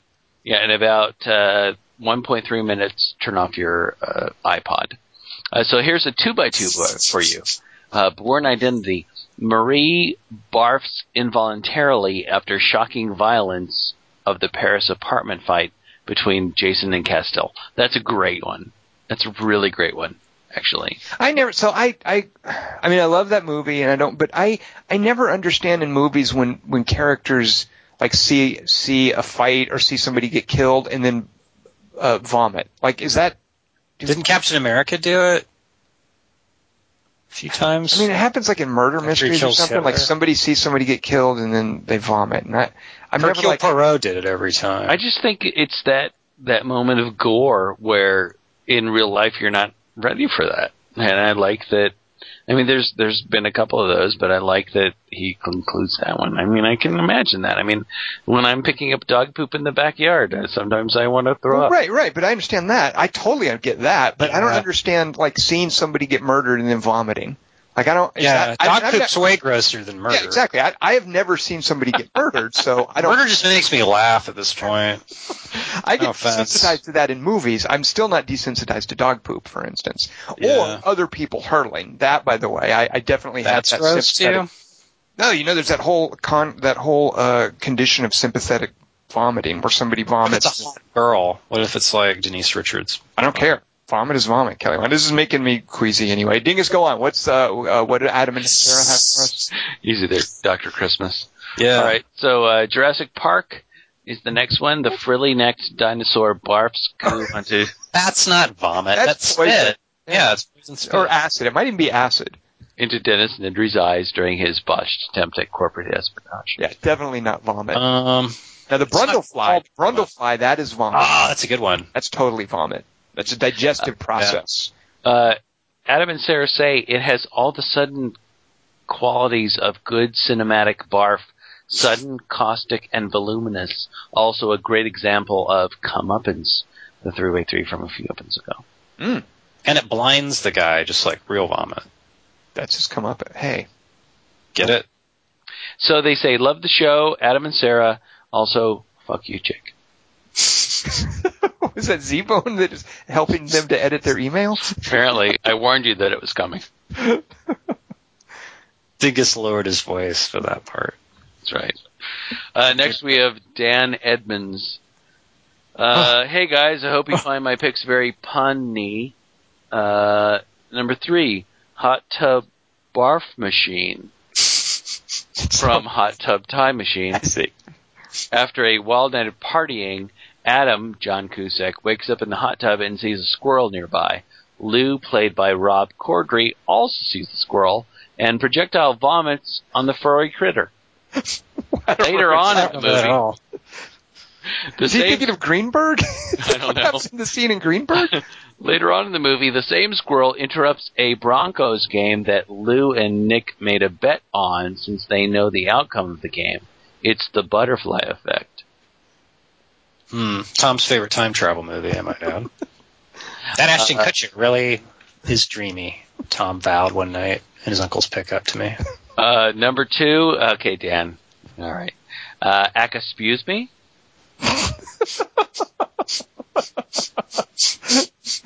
Yeah, I liked that one. Yeah, that's good. Everyone hasn't even seen Pitch Perfect, and he liked that It's one. funny. Pitch Perfect. There are two great barfing scenes in this movie. Anna Camp's character, Aubrey, projectile vomits while singing I Saw the Sign at the National A Cappella Competition. This is a great scene since it totally catches you off guard.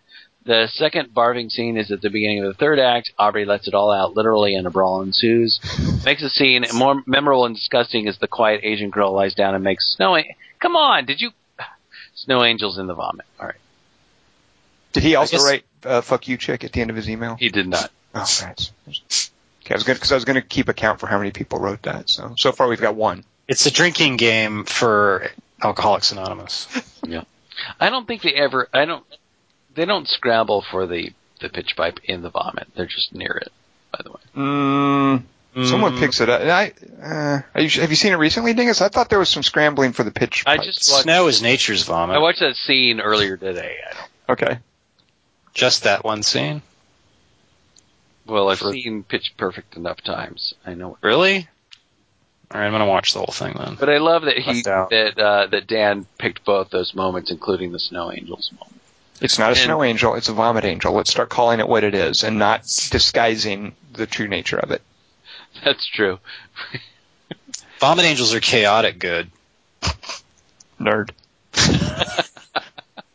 Huh, guys. I'll be in charge of the theology. Dan Edmonds, number one. Blue 52, Barf Barf from The Replacements. Jumbo, the sumo wrestler turned offensive lineman, eats a bowl full of boiled eggs before their first game. Before one of the plays, Jumbo throws up inside the huddle.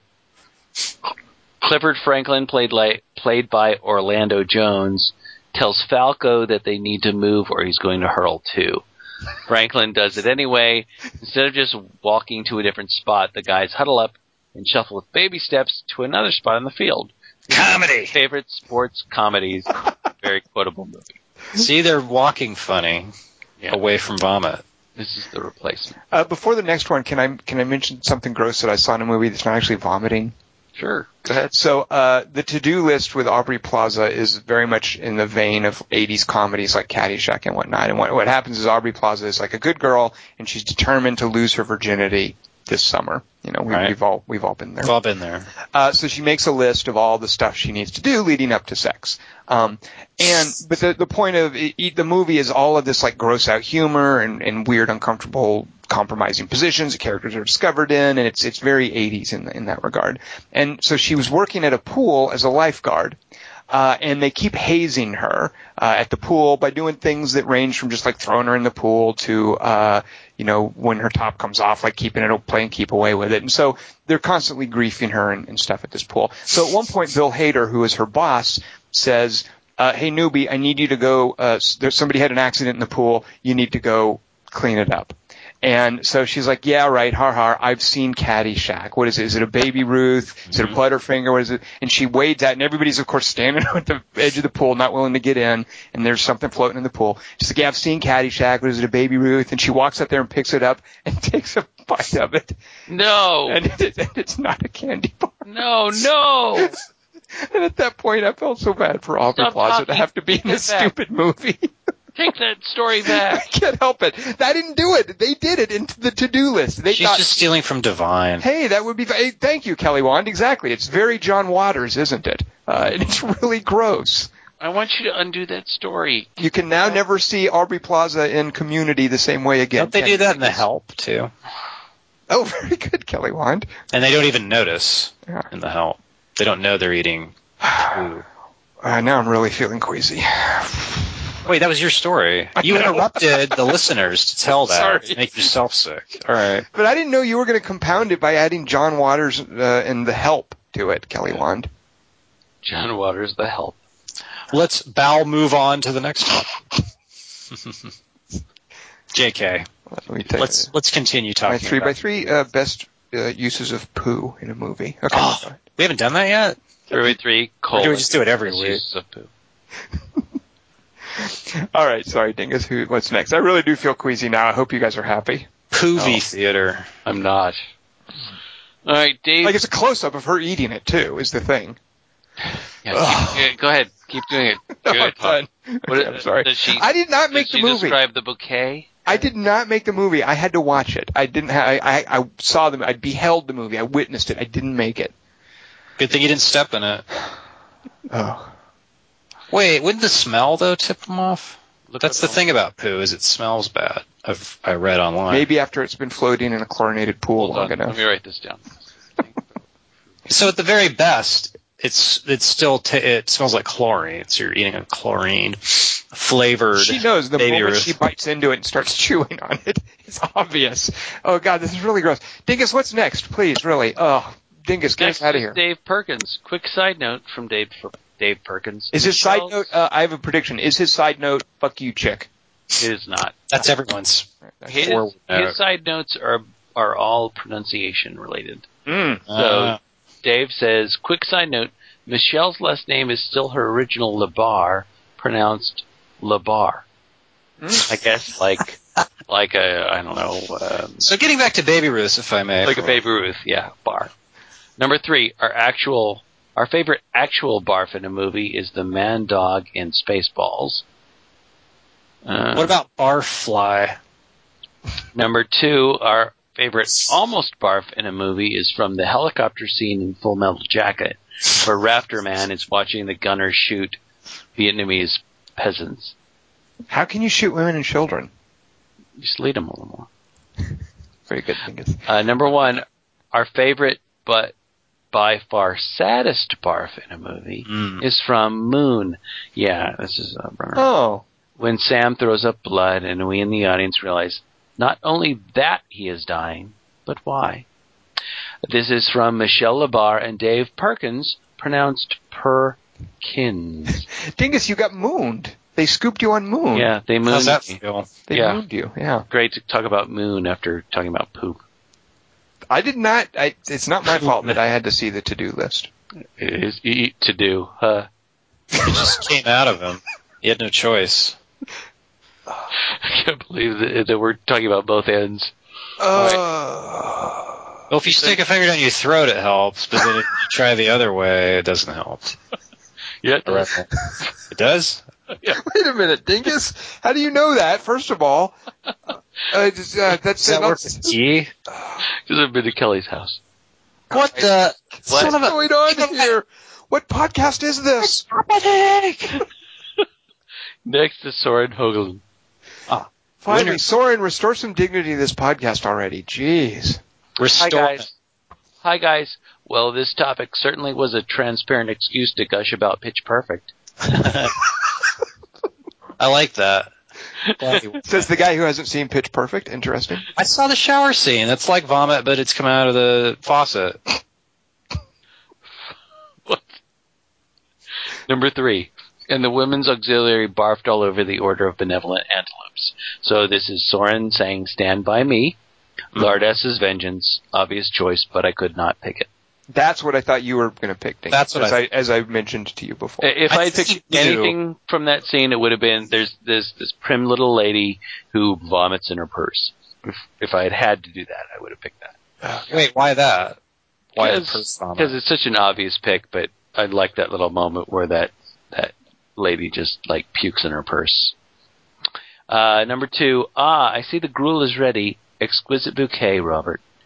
This is from Bad Taste. Although the title apparently doesn't apply to the aliens' vomit, when one of our heroes, having infiltrated the aliens' ranks, is forced to participate in ritual vomit eating to maintain cover, he doesn't just eat, he goes for a second helping. So I confused this with Meet the Feebles. Which one is the early Peter Jackson thing? Bad Taste and Meet the Feebles as puppets, and I couldn't remember if there was any vomiting in Dead Alive or not. I know she squirts pus from her arm wound. That's close enough. She squirts. There's this great moment in I Love You, Man where his awful real estate friend is there's this old woman on a Sybian that he's watching and he goes, she's a squirter! Oh no, she's a squirter! What's a Sybian?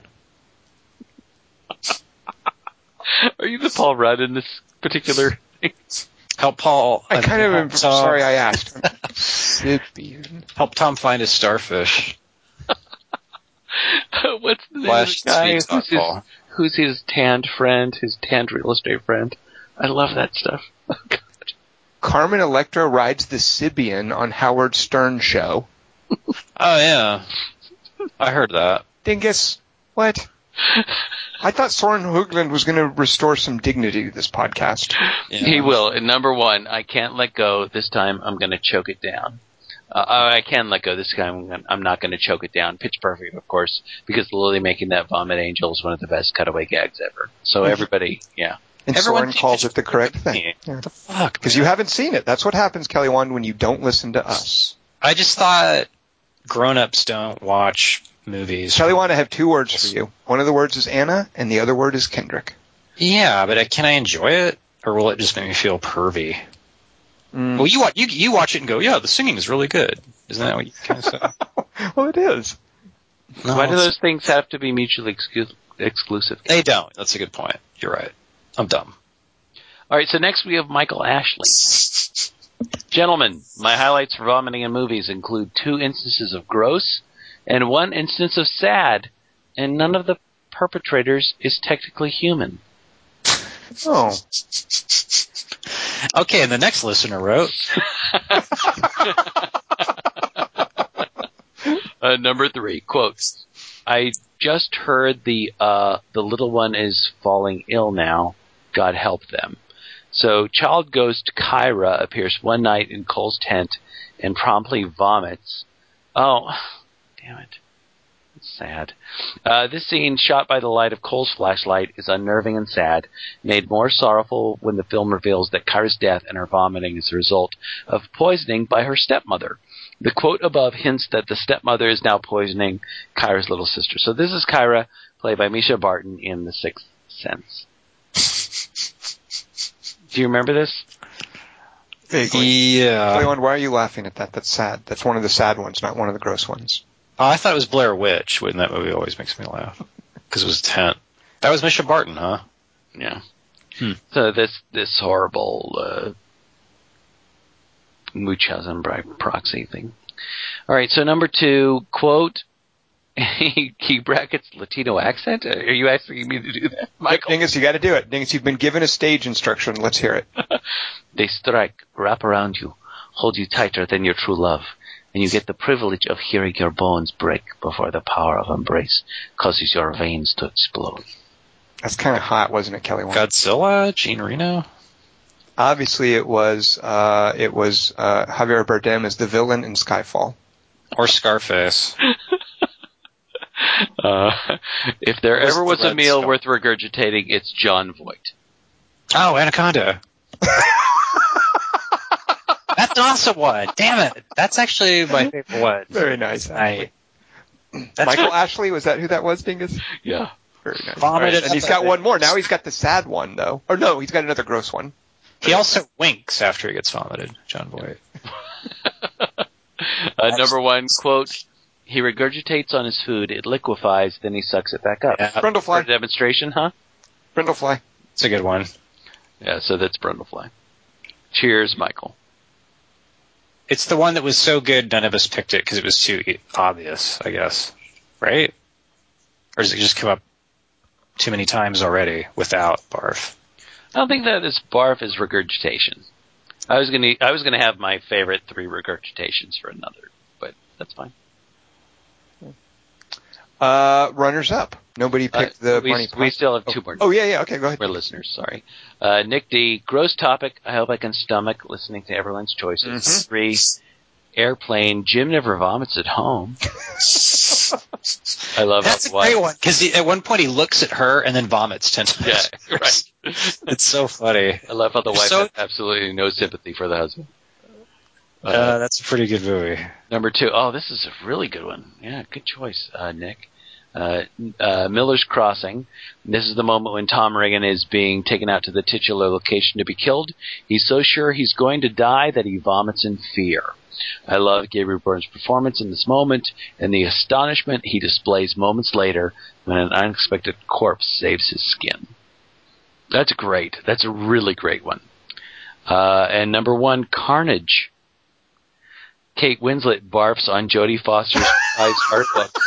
That's hot. Awesome. I forgot about that. So awesome. I forgot that too. After eating some bad cobbler, possibly the most embarrassing thing I can imagine happening in such an uncomfortable social situation, it ratchets up the tension between the couples beautifully. So that's from Nick Carnage. That's a great one, Nick. It's awesome. And Kate Winslet. Okay, go on. Sorry. Go ahead. Kate Winslet. I was going to say, when she makes everything kind of hot, like no matter, because she pees on herself, I think, in, what's the one by Jane Campion? Holy Smokes. Holy Smokes. Yep. Holy Smokes. Holy Smoke? Wait, Holy Smoke, yeah. I can't go with you there, Kelly Wand. I agree with you, she makes a lot of things hot, but Holy Smoke, there's very little hot about Holy Smoke, I thought. Yeah. Unless you like Harvey Keitel in a red dress and cowboy boots. Is it Holy Smoke or just smoke? It's Holy Smoke. Yeah. And Smoke's about smoking. All right. So then our final listener submission is Aaron Vaughn. Dear QT3 3x3, here are my choices for my favorite barfing. 3. Einhorn is a man, Ace Ventura Pet Detective. The part where Ace Ventura finds out he has had sex with a man and barfs in the toilet, then uses the toilet plunger in his mouth to purge his system and barfs him. Number 2, I wish I had had a snack from Bridesmaids. So many instances of barfing in the scene, it's hard to choose one, so I won't. I will, however, give a special mention to the woman from Wiener 911 who projectile vomits a wad of barf onto the closed toilet as she sprints into the bathroom. Is that Ellie Kemper, Kelly Wand? No, it's the blonde chick. Who Ellie Kemper makes out with. Yes. So it might as well have been Ellie Kemper because their mouths touch. I think she's making a movie where she only vomits and she's the lead. I wish she would make a movie where she only makes out with Ellie Kemper. I was talking about Ellie Kemper, but I agree with what you just said. And number 1, I don't know how to say this line, but I'll try. Do your Spanish accent again, Dingus. Kitty, kitty, kitty, kitty, kitty, kitty, kitty. Oh, he's doing a little audition. I think, isn't it just kiki, kiki, kiki, kiki, kiki? Isn't it just like that? I don't know. I don't know. The part where she barfs into a bowl and feeds it to the guy in the bag. The audio in the scene is sickening, but not as much as the dog bowl she filled looks like a soupy cream of that I had earlier today. Runner-ups. So. Thank you, Takashi Miike. Yes. Yeah. Aaron Vaughn brings up Kick-Ass 2. But I'm in 50-50. Okay. Aaron Vaughn, I'm not going to talk about your runners-up. But thanks for the podcast. Thank you, Aaron. So what are our runners-up? So Aaron Vaughn may not get his runners-up in, but we can get ours in. Haha. I actually don't have any. Those were great. I'm surprised nobody mentioned The Exorcist, but Kelly Wand, you did take that off the table, I guess. I did? You mentioned it, which is like taking it off the table. That's true. No one went for the low-hanging fruit of that skit in The Meaning of Life, that Monty Python movie. Oh, yeah. Glad to hear that. That's a good one, too. I have one runner-up, and it's a faux vomiting moment. And it's when it's one of my favorite little moments in Raising Arizona when the lone biker of the apocalypse is attacking H.I. McDonough. And he's like H.I. has just knocked him off his bike after he's chasing Ed, and he throws the knife. The lone biker throws the knife into the plank of wood, and H.I. just does this fake like, "Oh, I'm sick, I can't fight" moment. And I love that moment where he pretends to vomit. But that's the only one I have. Yeah, that would only apply for 3x3 instances of fake vomiting or near vomiting. I think you're right, Tom. One of the awesome, I don't know that I necessarily liked it. It wasn't a pleasant experience, but it's certainly memorable. Everyone's downward spiral at the end of Requiem for a Dream. There's a sequence where they have, I think, the camera hitched to Jennifer Connelly, and it's that thing where it's a steady cam on front of her pointing backwards. I seem to recall, doesn't she lurch out of some den of iniquity and then hurl in the side of a building? I think so. Remember that from Requiem? Yeah, and it's got the Clint Mansell. By then, all the cast are vomiting. So but vomiting is kind of the least of their problems. Yeah, really. Point. Yeah, exactly. I was just thinking of Upstream Color. Is there a vomiting in that? I don't think so. She certainly feels awful, but I don't know that she vomits, does she? All right. I don't know. If you get worms taken out of you, I don't know if that causes vomiting, Dingus. Been on that date. I kind of liked Ian Holmes' face in Alien when he vomits that white shit. It's not vomiting. That's just called losing hydraulic fluid. Because he's a goddamn robot. He's a goddamn robot. Yeah. Also, I vomited in RL on a plane once as it was landing, and then I heard a kid behind me go, "I've never seen him use a bag before. It's interesting." Like that was his iconic moment. That's right. Close the bag. Oh, close the bag. See? Little Ender's Game reference. Scott Card really knows. Kelly Wand, what is next week's 3x3? Next week's 3x3 is a very exciting one. I'm very proud to announce. It's 3 best telekinetic high school teachers. No, JK. It's 3 best secretaries. Okay. Or dies abruptly. See, you say it, you describe it as that, Kelly Wand, but instead it's the gears start turning. Yeah, that's what it is. Yeah. Are you going to take anything off the table? Don't let him, Dingus. Oh, that's a good point. You're right, Tom. Kelly Wand, our injunction to you now is stop talking. Yeah. Or we will vomit on you. That's everyone's injunction before we start doing the podcast. If you have picks for your favorite secretaries in movies, maybe even an eponymous secretary, little Maggie Gyllenhaal shout out. Damn it, Tom. What? Come on. Wait a minute. I am supposed to stop talking. What I did was say the name. I said the name of an actor, and I used the word eponymous. There's no anything, Kelly Wand. I'm as shocked as you are right now, by the way. Anyway, if you have some picks, send them in to us. We would love to read them on the air. Versus also. Send them to 3x3 at quarter-to-3.com. The number 3, the letter X, the number 3 at, and then you have to spell out quarter-to-3.com. Next week we will be seeing MacGruber star Will Forte's next movie, Nebraska. Yay! So see that and join us, and as well as for our 3x3 of our favorite stuff. Oh, that thing. I remember what that is. We all think of it as the next, it's another Will Forte vehicle, right? That's fair. Bruce Stern, right?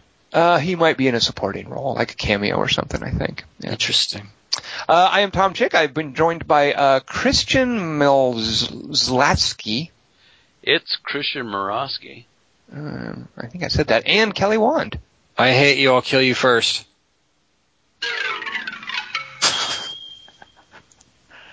Good. And the Masters of the Universe. Who else were the Masters besides him? I am Adam, Prince of Eternia and defender of the secrets of Castle Grayskull. This is Cringer, my fearless friend. Fabulous secret powers were revealed to me the day I held aloft my magic sword. My secret friend. By the power of Grayskull.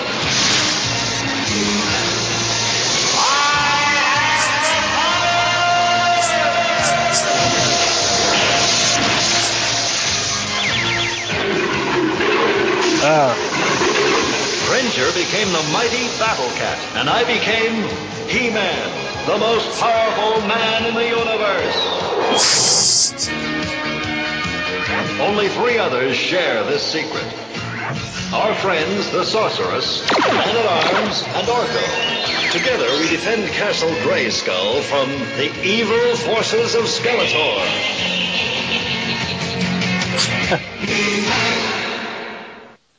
It's hard to cackle without lips, huh? I really don't see what all the fuss is about.